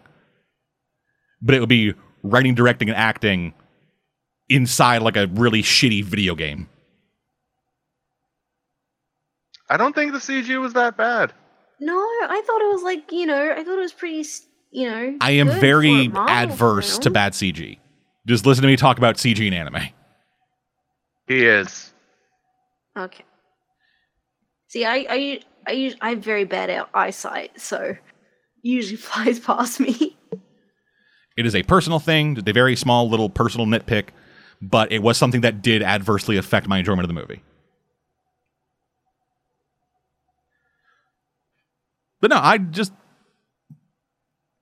enjoyed that movie. The CG was bad, but it was still, and it was but it was badly rendering something that I really enjoy seeing, which is Wakanda. Even in the comics, the thing I always enjoyed is the tribal African aesthetic with the just super fucking holy dick technology. Yeah, the Afrofuturism is such a good, it's a good movement and also aesthetic. It's hell yeah. Yeah, it's one of the... I really hope our future looks like that, because it was so cool. Yeah, my kind of favorite thing... good design-wise and stuff. Yeah, my kind of favorite part of it, though, was the spiral staircase in Shuri's lab. Yeah. Just the look of like I said, the tribal African stuff, but looking like modern tagging and street art. It looked fucking incredible. Yeah, the whole set design of Shuri's lab is just perfect, and even you can see the the windows out into the mines. That was hell yeah. Yeah. Even though I think that's probably the bad CGI, you're ugh, but that was still very pretty. No, the mine stuff I didn't mind because there wasn't enough detail for it to look that bad. Okay. It was just weird lumps with blue shit in it.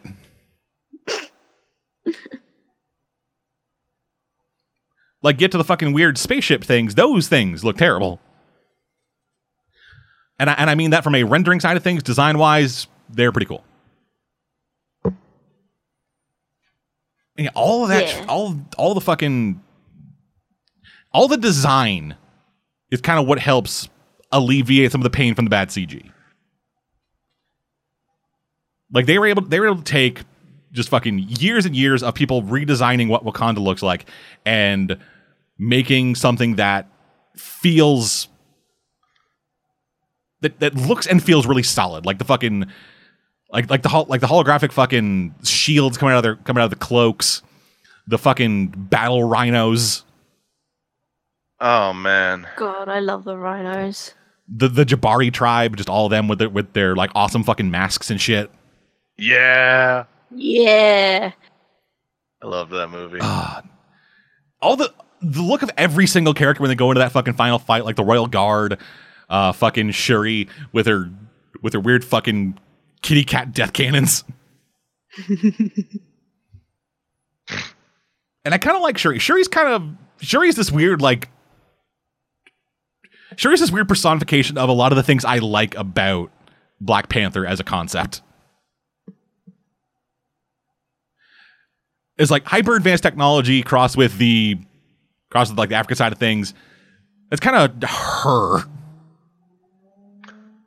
This corset hurts.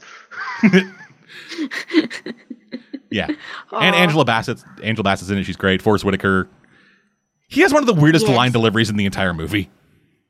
Yeah. And it's something that I've actually what seen scene kind of was it? floating around. Yeah. Like there was a meme that he's floating around every once in a while, just like the Twitter screen grab of like, hey, what's your favorite line for Black Panther? And it's like, this will strip him of the powers of the Black Panther. Just like really terrible, weird line delivery on that thing. Yeah. I'm sorry if that offended people, but no, that's how it's terrible. It was a weird ass line delivery, and I do not know why they kept that take. Like that, yeah, they must have like either there wasn't a better take, or he said, "I'm doing one take."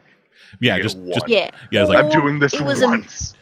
It was a mix up on the editing table because they cut out I think the original director's cut was like 4 hours, and then they had to keep whittling it down. That shit. Me too. Bring it to me.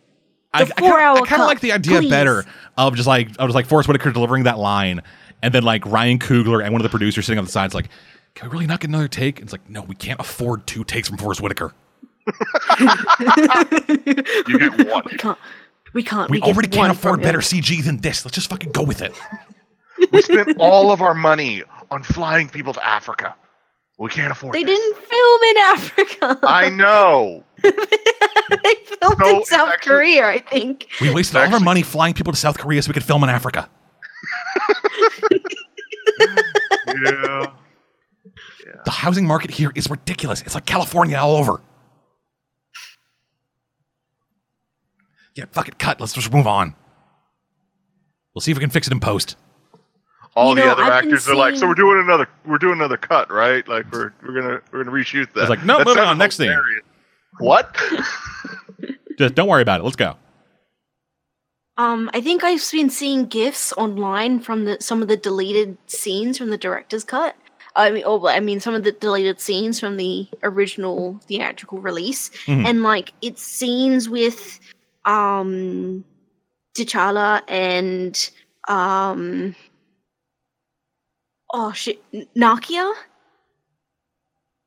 Okay. I think that's her name. I know it starts with an N. I think I can spell it more than I can remember how to say it. Is that the spy lady? Yes. Okay. The spy lady. I know she is the love interest, but I didn't want to just go hit love interest. Yeah, like she's more than that. She's more than just love interest. Like she actually fights close to the same level as Black Panther does. So she is. Yeah, she's more than just a love interest, which is, I think, refreshing. Yeah, she is one of their like fucking covert operatives. She kind of has a similar ideology to Killmonger. Yeah, but she takes a different path. Yeah, Killmonger has a moral ideology. Well, both of them are against isolationism. It's just one of them is like, we can help so many people, and everyone's like, yeah, we can run this bitch.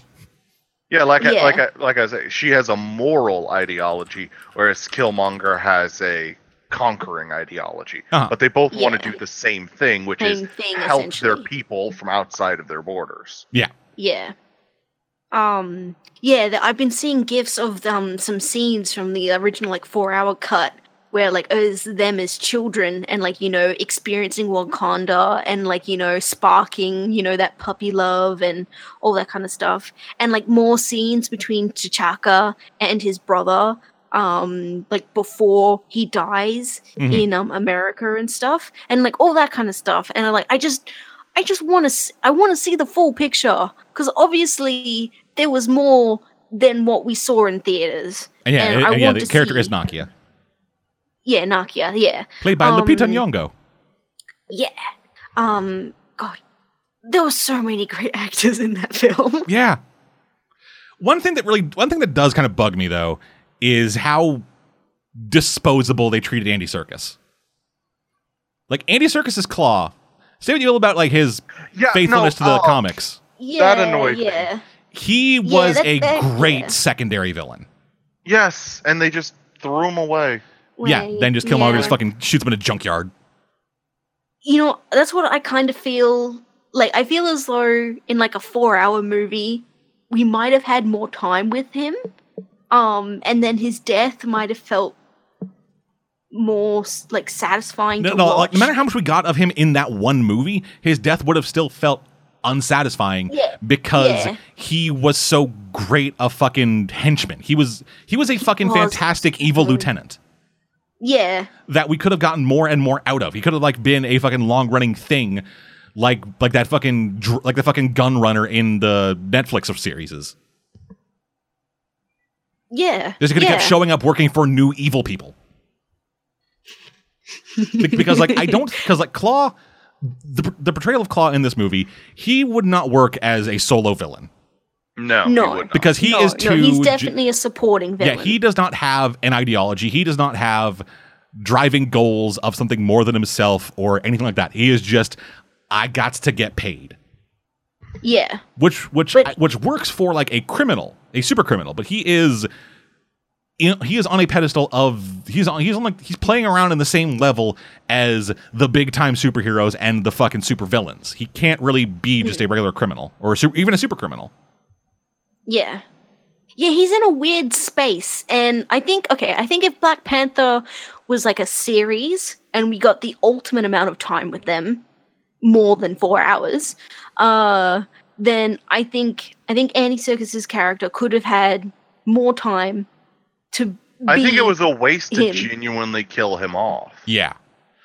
I think not only would it have been smarter for Killmonger to keep him around, but also it would have been more beneficial for the Marvel Universe to keep him around.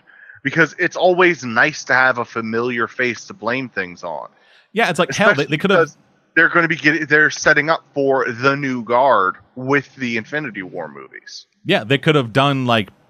They could have like, hey, instead of like actually just showing him taking goddamn bullets and dying... Could have been like, oh yeah, it like cuts over to like a fucking different angle, so we don't actually see the shots going off, or like he brings up his weird robotic stump, and then we hear like a small little flash, but he acts dead, so it's enough to fool Killmonger. Yeah, and then that's like it satisfies the plot of him being dead. Yeah, it shows Killmonger. Or at the very least, they could have implied that he was going to go more in the direction of original Claw, which is turn into sound because of vibranium exposure. Or hell, maybe that's where they're going. Like, yeah, his physical body's dead, but he lives on in his fucking arm like Bionic Commando. Yeah, but yeah, like they could have given us the audience like a means to go, like, they could have given us the plot of he's gone from the rest of this movie, but also like enough to go, oh, we didn't actually see him die, or like we saw him pretend to be dead, so we'll see him again, like yeah, but Killmonger will return in. Yeah. Sorry, not Killmonger. Instead, the Killmonger's just fucking dead. Claw will return in. Killmonger is unfortunately dead. Yeah, but like that.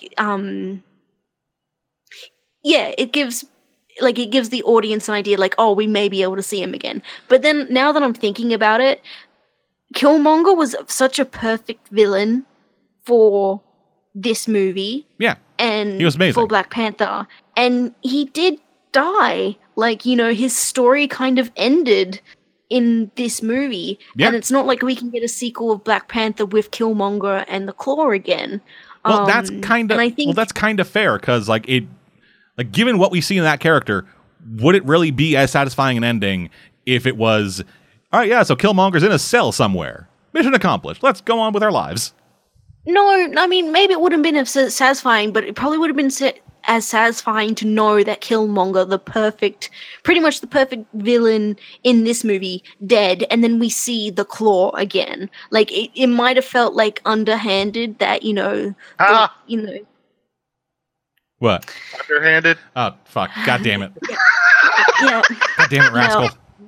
Yeah, it's 4:30 in the morning, and I was not thinking clearly. Yep. Yeah, we gotta wrap this up. Yeah, but I think that it wouldn't have been as satisfying to know that the perfect foil and the perfect villain for Black Panther was dead, and then we see the Claw again. I don't think I would have liked that. But there are other villains that can fill that role. So yeah. But I don't think I would have liked it. And to be fair, given that he was like the accepted king and Black Panther for Wakanda for like a hot second, he's probably still alive in the fucking astral planes. That's true. Like we might see him again, but he might be, Yeah, Michael Jordan is a phenomenal talent. Michael B. Jordan is a phenomenal talent. They are not getting rid of him after one fucking movie. Yeah, that bitch signed a 19,000-year contract. Disney will never let him leave.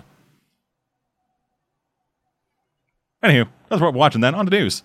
Well, no. I forgot. That I wanted to talk about. I forgot you had two more things, Gabe-Man. Go ahead. I'll be quick. The first one is a British detective series. If you're sick of Monk, but still want to see someone solve murders, I recommend Inspector Lewis. A detective who is not a quirky bastard, but an actual detective who goes out and actually solves crimes, instead of being surrounded by annoying followers who just make things awkward, uncomfortable, and otherwise tiring. Oh my god, a man who does his job! Though there is one problem. His boss is a cunt. Ah, a shame. Yeah, every other episode she's threatening to fire him because he's doing his goddamn job. And he's not even doing it in a way that's harassing people. So every other episode I'm just like, why the fuck do you exist? Dramatic tension. And this is a BBC program, as is the other one that I wanted to talk about, which is Horrible Histories, a BBC sketch comedy about history. Horrible Histories is my childhood, yes. It is on Amazon Prime. It is free if you have Amazon Prime. And it is well worth the watch. I fucking love this show. I'm well into season 2, and the only reason I've stopped is because we got to a segment that I really want my wife to watch. But one warning: don't watch it while you eat. Okay. Yeah, don't. It's gross. It's for There's it's a lot like of it's gross kids. out humor. Yeah, it's kind of made for kids stuff, but it's very clever and good comedy, and there is a bit of gross out stuff. Yeah. There's a good bit of gross out humor. Poop jokes every 5 minutes, in my opinion. Yes. Alrighty then. So very brief then. Alright then. So yeah, news. So first up, Elizabeth Shue has been announced to be starring in the upcoming Amazon adaptation of The Boys. The Boys is a comic series written by Garth Ennis about, hey, what if superheroes were fucked up? Oh, right, okay. So, 52. No. Worse. Oh, okay. Like, much worse. So, the DC cinematic universe. Worse. Watchmen? Worse. If Watchmen was more hedonistic. Oh, God. Like, The Boys... Oh, okay. So, here's the thing. The Boys are a American government-sanctioned superhero law enforcement squad, essentially. Like, anytime superheroes get out of line, the Boys come in. Oh. Why is it called The Boys? That's, like, really good meme stuff.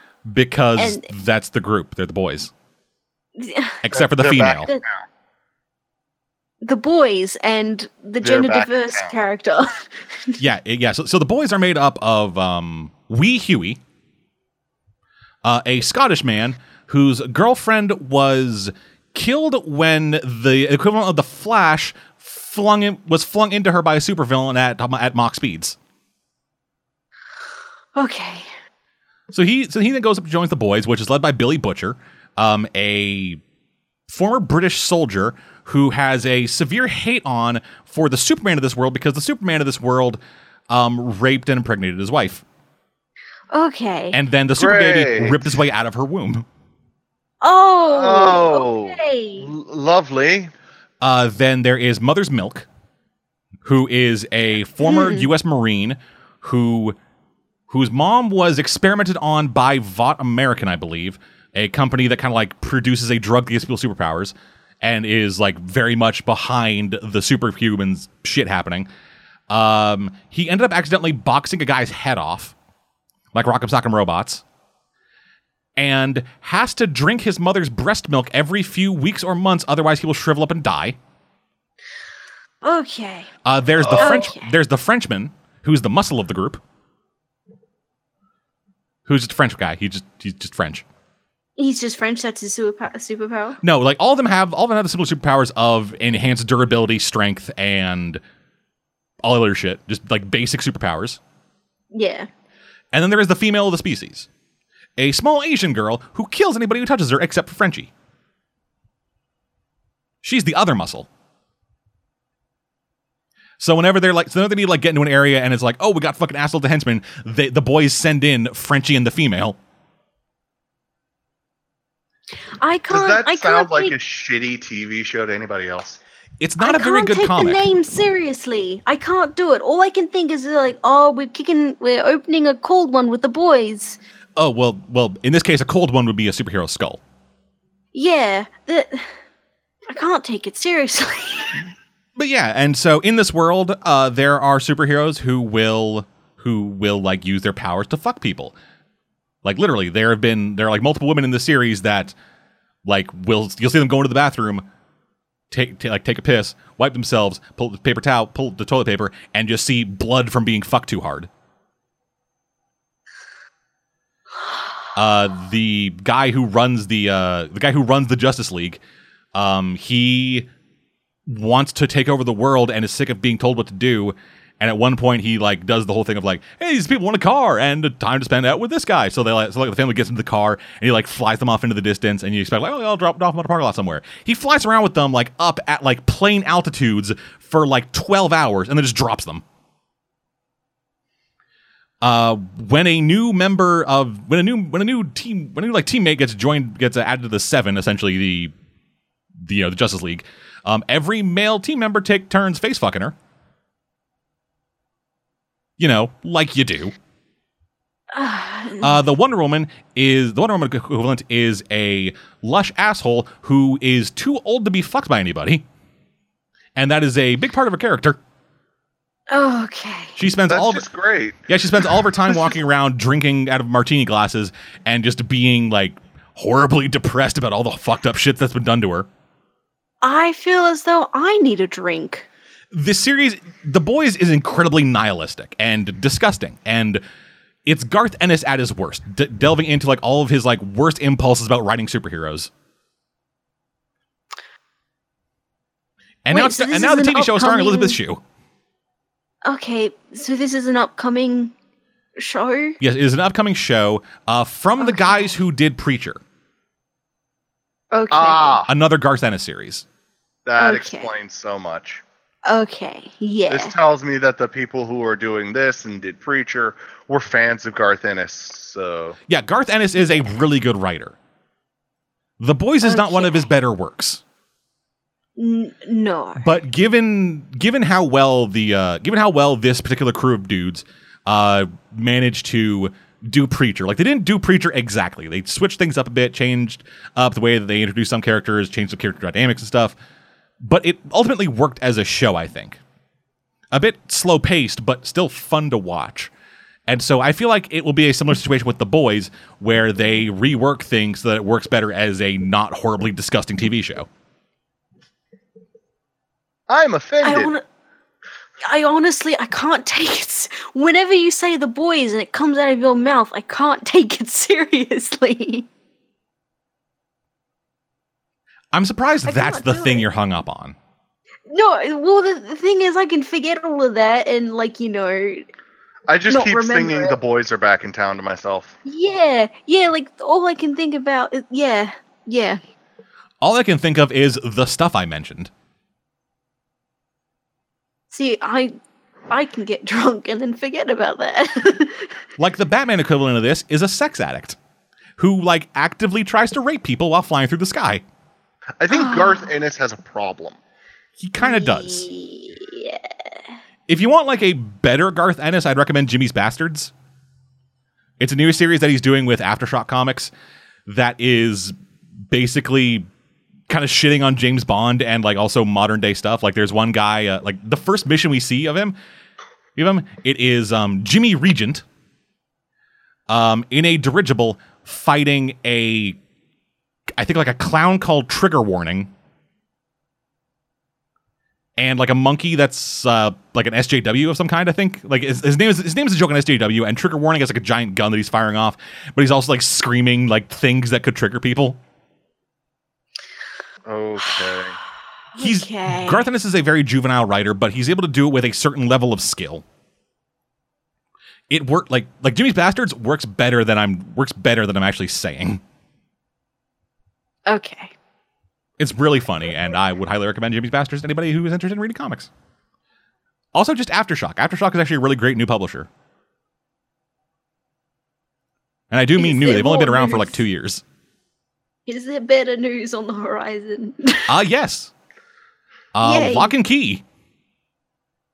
The series based on the fantastic Joe Hill graphic novel series is nearing a series order deal with Netflix after being dropped by Hulu.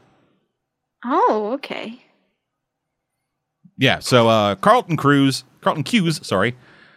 he has been trying to get this series picked up for a while now. It was originally found a home over at Hulu, and he was working on a pilot there. He actually had like a whole cast set up. Andy Muschietti, who did It, was set to direct.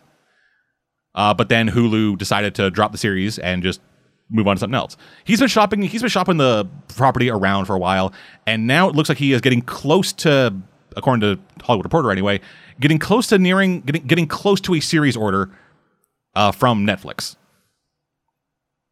For those who do not know, the series is about Lock and Key is about the Locke family, who moved to their ancestral family home in Lovecraft, Massachusetts, after their dad is murdered. When they get there, the three kids, Tyler, Kinsey, and Bode, find a bunch of keys. When the keys are used in the right doors, fucking magic happens. There are some keys that turn you from man to woman. There are some keys that actually like open up your mind so you can like pull out physical manifestations of your own like horrible subconscious stuff. There are keys that turn you into a giant. There are keys that control shadows. All kinds of magic shit. And it's about these three kids trying to use the keys to fight off Dodge and the creatures from beyond the Black Door. It's a great like fantasy story, and fantasy horror story that is a fantastic comic. It's done now. What age are the kids? So Tyler is around 17. Okay. Kinsey is like 13 or 14, and Bode is like 10. All right, then. Okay. All right. Yeah, so it's about these three kids just using these keys to go on fucking wacky adventures before really horrible shit starts happening.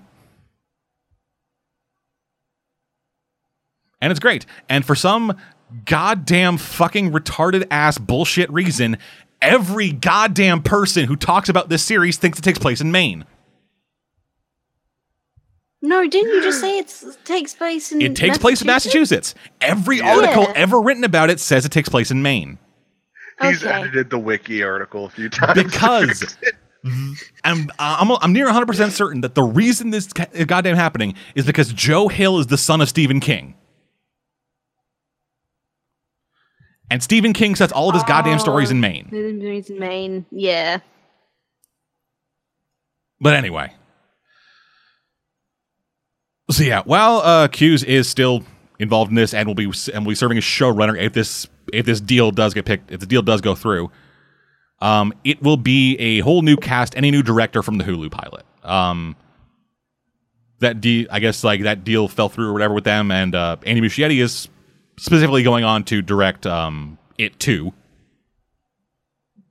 Okay. But if this does go through, it will be new cast, new director.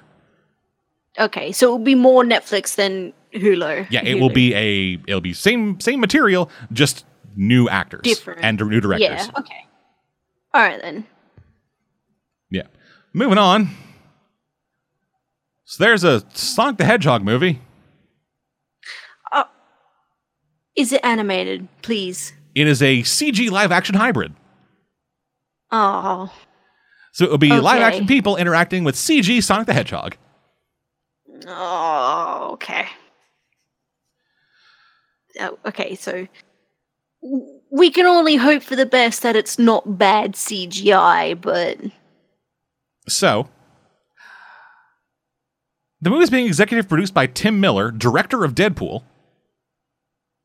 and is being directed by Jeff Fowler, and this will be his first full-length feature film directing job.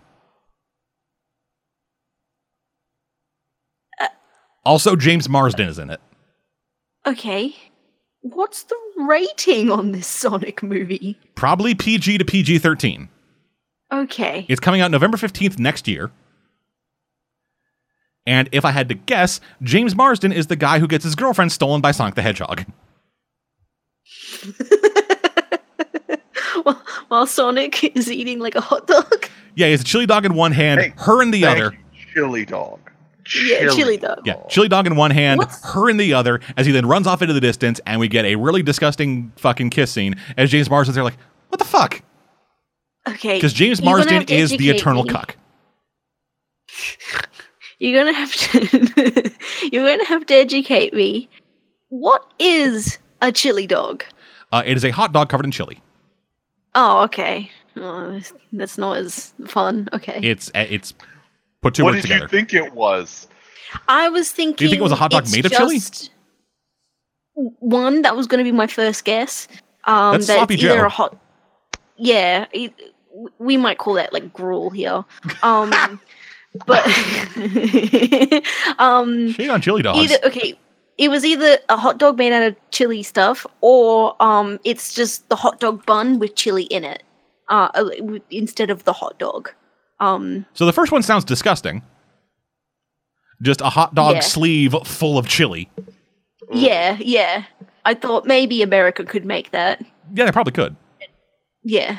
But the second one, I think it's just a Sloppy Joe, but with chili. Oh, okay. Like Sloppy Joes are just, we got some meat and some seasoning shit on it, put that in a bun. Oh, okay. We'd call that a very poorly made burger. Well, no, like, it was specific. Joe. Yeah. Nah, a Sloppy Joe is like a less fancy pulled pork sandwich. Yeah, actually. Oh, okay, I get it now. All right, yeah, I've got the picture in my head now. Yeah, so James Marsden, for those who don't know, he played Cyclops in the X-Men movies, and he is also currently he's currently starring in Westworld as Teddy Flood, one of the many hosts. Solid actor. Yeah, he always gets his girlfriend stolen. He just has that face, you know? Like, even in the Superman movie he was in, he got his girlfriend stolen by Superman. Yeah. He's just got that face. He's got the face of a cuck. Anyway, moving right along. So, Roseanne. Yes, I saw this. Roseanne, her show got cancelled because she made a racist tweet. Yes. I'm so shocked that the woman that played Trailer Park Trash for years might have said something racist. I know, it's shocking, right? But to be fair, I mean, the show got cancelled. That's a big deal. So, I am so shocked that the show actually got remade. That's the part I'm shocked about. The part I'm shocked about is that Roseanne came back. That's the shocking part of all of this. Yes. So, for those who do not know, Roseanne Barr, star of the show, made a tweet on May 29th reading, Muslim Brotherhood and Planet of the Apes had a baby equals VJ. VJ refers to Valerie Jarrett, former senior advisor to Barack Obama. Yes. Everybody, rightfully, saw that as very racist. Because she is, so Valerie Jarrett is an Iranian-born African-American woman.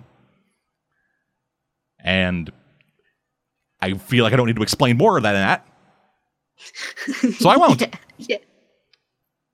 I believe she later sent out a tweet. Yeah, she later deleted the tweets apologizing. She deleted the tweets and apologized, saying like, hey, it was fucking 3 a.m. I was on Ambien.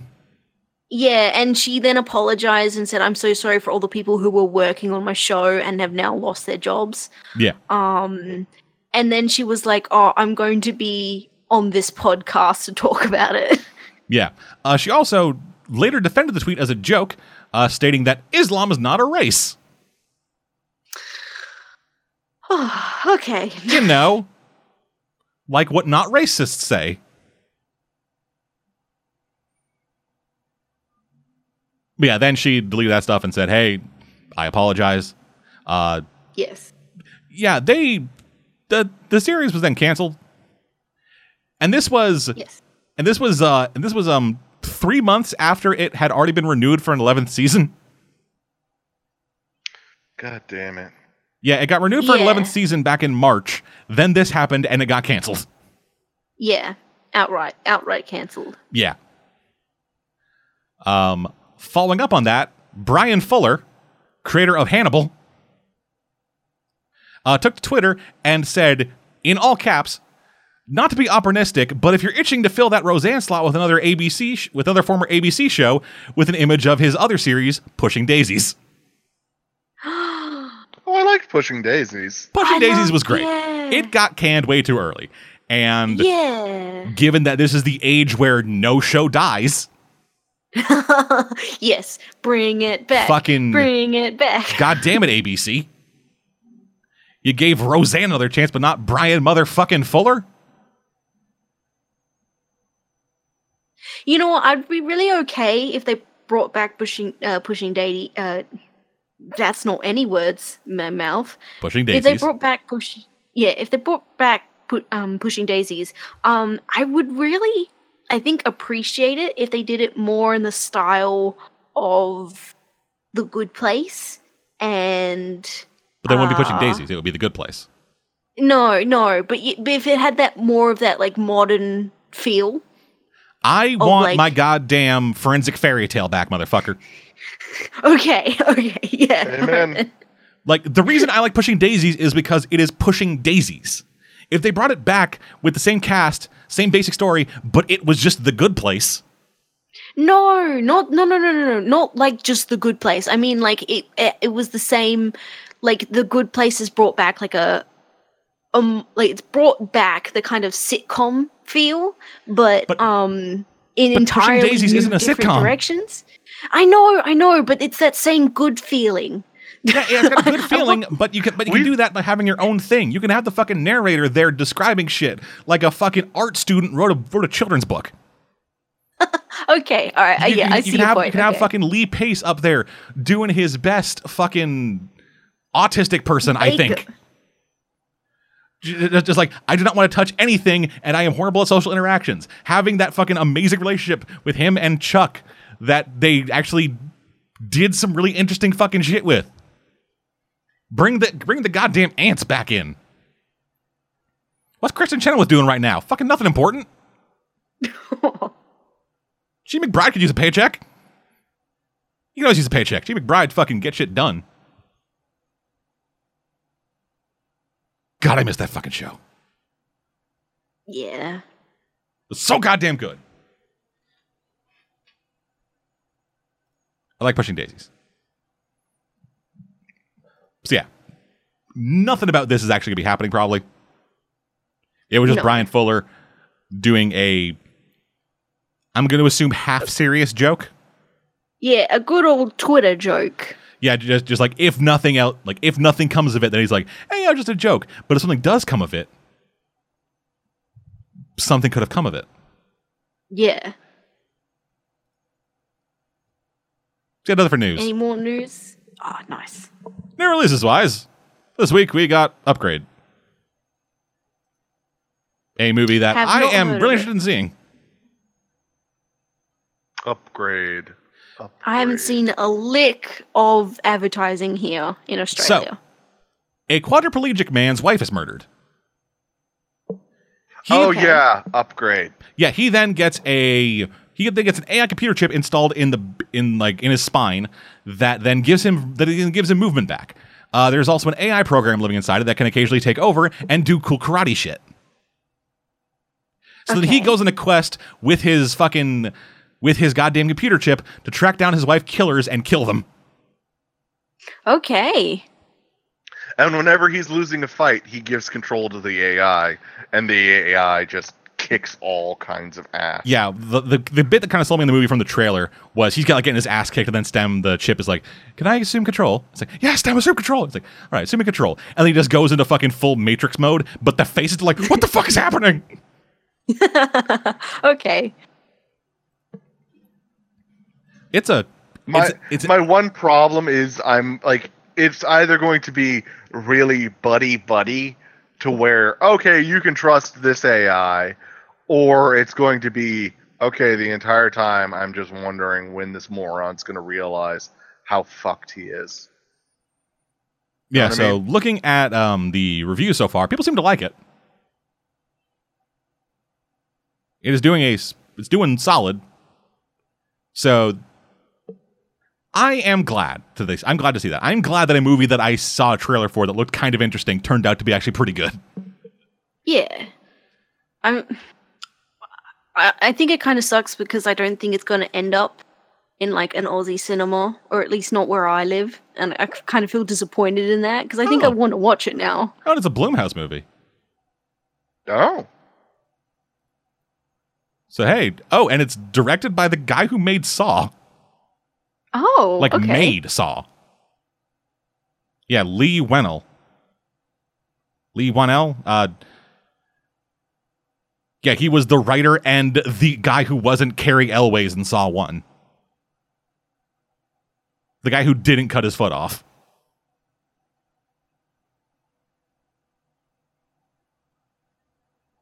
I miss Saw. Like the good ones. You mean the good I have one? to preface this. Yeah. If I'm honest with myself, yeah. But yeah, fuck, this is... Yeah, I really want to see this. Yeah, I guess, for what they're wondering, it is starring Logan Marshall Green, who was the Shocker who Michael Keaton killed in Spider-Man Homecoming. And he was one of the main guys in Prometheus. He was the guy that got the weird eye worm thing that he got from the vodka that David put his finger in. Oh, him! Oh, yeah. Okay, yeah. Yeah, like I said, written and directed by Lee Whannell, Australian director. He made Saw and Insidious and stuff. Blumhouse film. Yeah. It's got a decent amount of stuff going for it. So yeah, I am looking forward to this. Any other new releases? Fucking this week? No. No. Yeah, it's a bunch of fucking nothing. Next week, got some stuff. We got Hereditary, a new, really interesting looking horror movie. Film. Yeah. Really? You think that it looks interesting? Yeah, I want to see it. It looks trite to me. It looks dull. Yeah, it didn't pique my interest. At least the trailers haven't. Well, it looks very half-hearted to me. It is the writer and director's first movie. Well, I hope it's better than the trailers look. It's currently sitting at 100%. Okay. Average rating 9 out of 10 based on 33 reviews. Okay. All right, then. So, yeah. We also got Won't You Be My Neighbor, the Mr. Rogers documentary, which is also doing really well. And Ocean's 8. Mr. Rogers. Oh, yeah. Is that all That's women? the girl's crew, That is right? the female-led Ocean's 11 remake. Starring Sandra Bullock, Kate Blanchett, Anne Hathaway, and Rihanna. I'm actually Rihanna's curious in about it? it. Yes, Yeah. Rihanna is in About it. it because they're doing one of my favorite things, which is heist movie.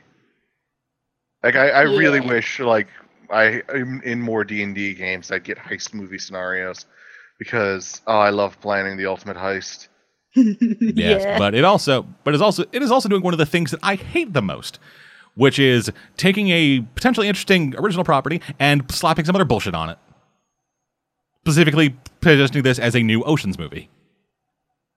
They didn't need to do that. It might have been one of those situations where they had the script and everything, and like they probably had the people ready to go, and then some studio went, "Oh, we can attach it to this." That's worse. Yeah, that is worse. But like, it might have been that situation. Because I've been noticing that recently. A lot of movies, like a lot of things, where like could have been their own original ideas, and then some executive was like, "Oh no, we can twist it so it fits this with this pre-existing license thing," and like, you know, that kind of stuff. It's from the director of.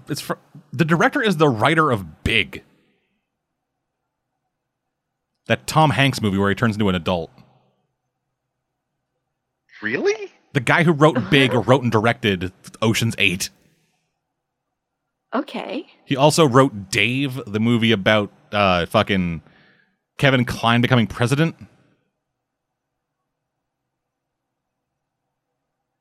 Okay. I think that's what that movie is. I don't know. Ivan Reitman directed it. But yeah, he also wrote and directed so this guy Gary Ross, he also wrote and directed Pleasantville. He directed and wrote Seabiscuit, the first Hunger Games movie. No, okay. Pleasantville was fucking great. It was weird as hell. Yeah. God, I love that movie. Joan Allen masturbates and sets a tree on fire with her fucking cooch. What? Oh my God. Okay. Have you not seen Pleasantville? No, I have not. So Pleasantville is about No. Tobey Maguire and Reese Witherspoon being zapped into a Leave It to Beaver style 1950s sitcom. So then they use their late 90s, early 2000s teen attitude to lead a revolution in the town, causing people to gain color. One of the ways that happens is Joan Allen's in the bath, starts masturbating, then a tree outside sets on fire. When she comes. Okay. Pleasantville's a good movie, I think. You think? That's it for this week. Thank you all for joining us. Leave him in stunned silence. Assuming came in and didn't just... lose No, computer again. I'm just sitting here stunned. Outstanding. I've done my job then.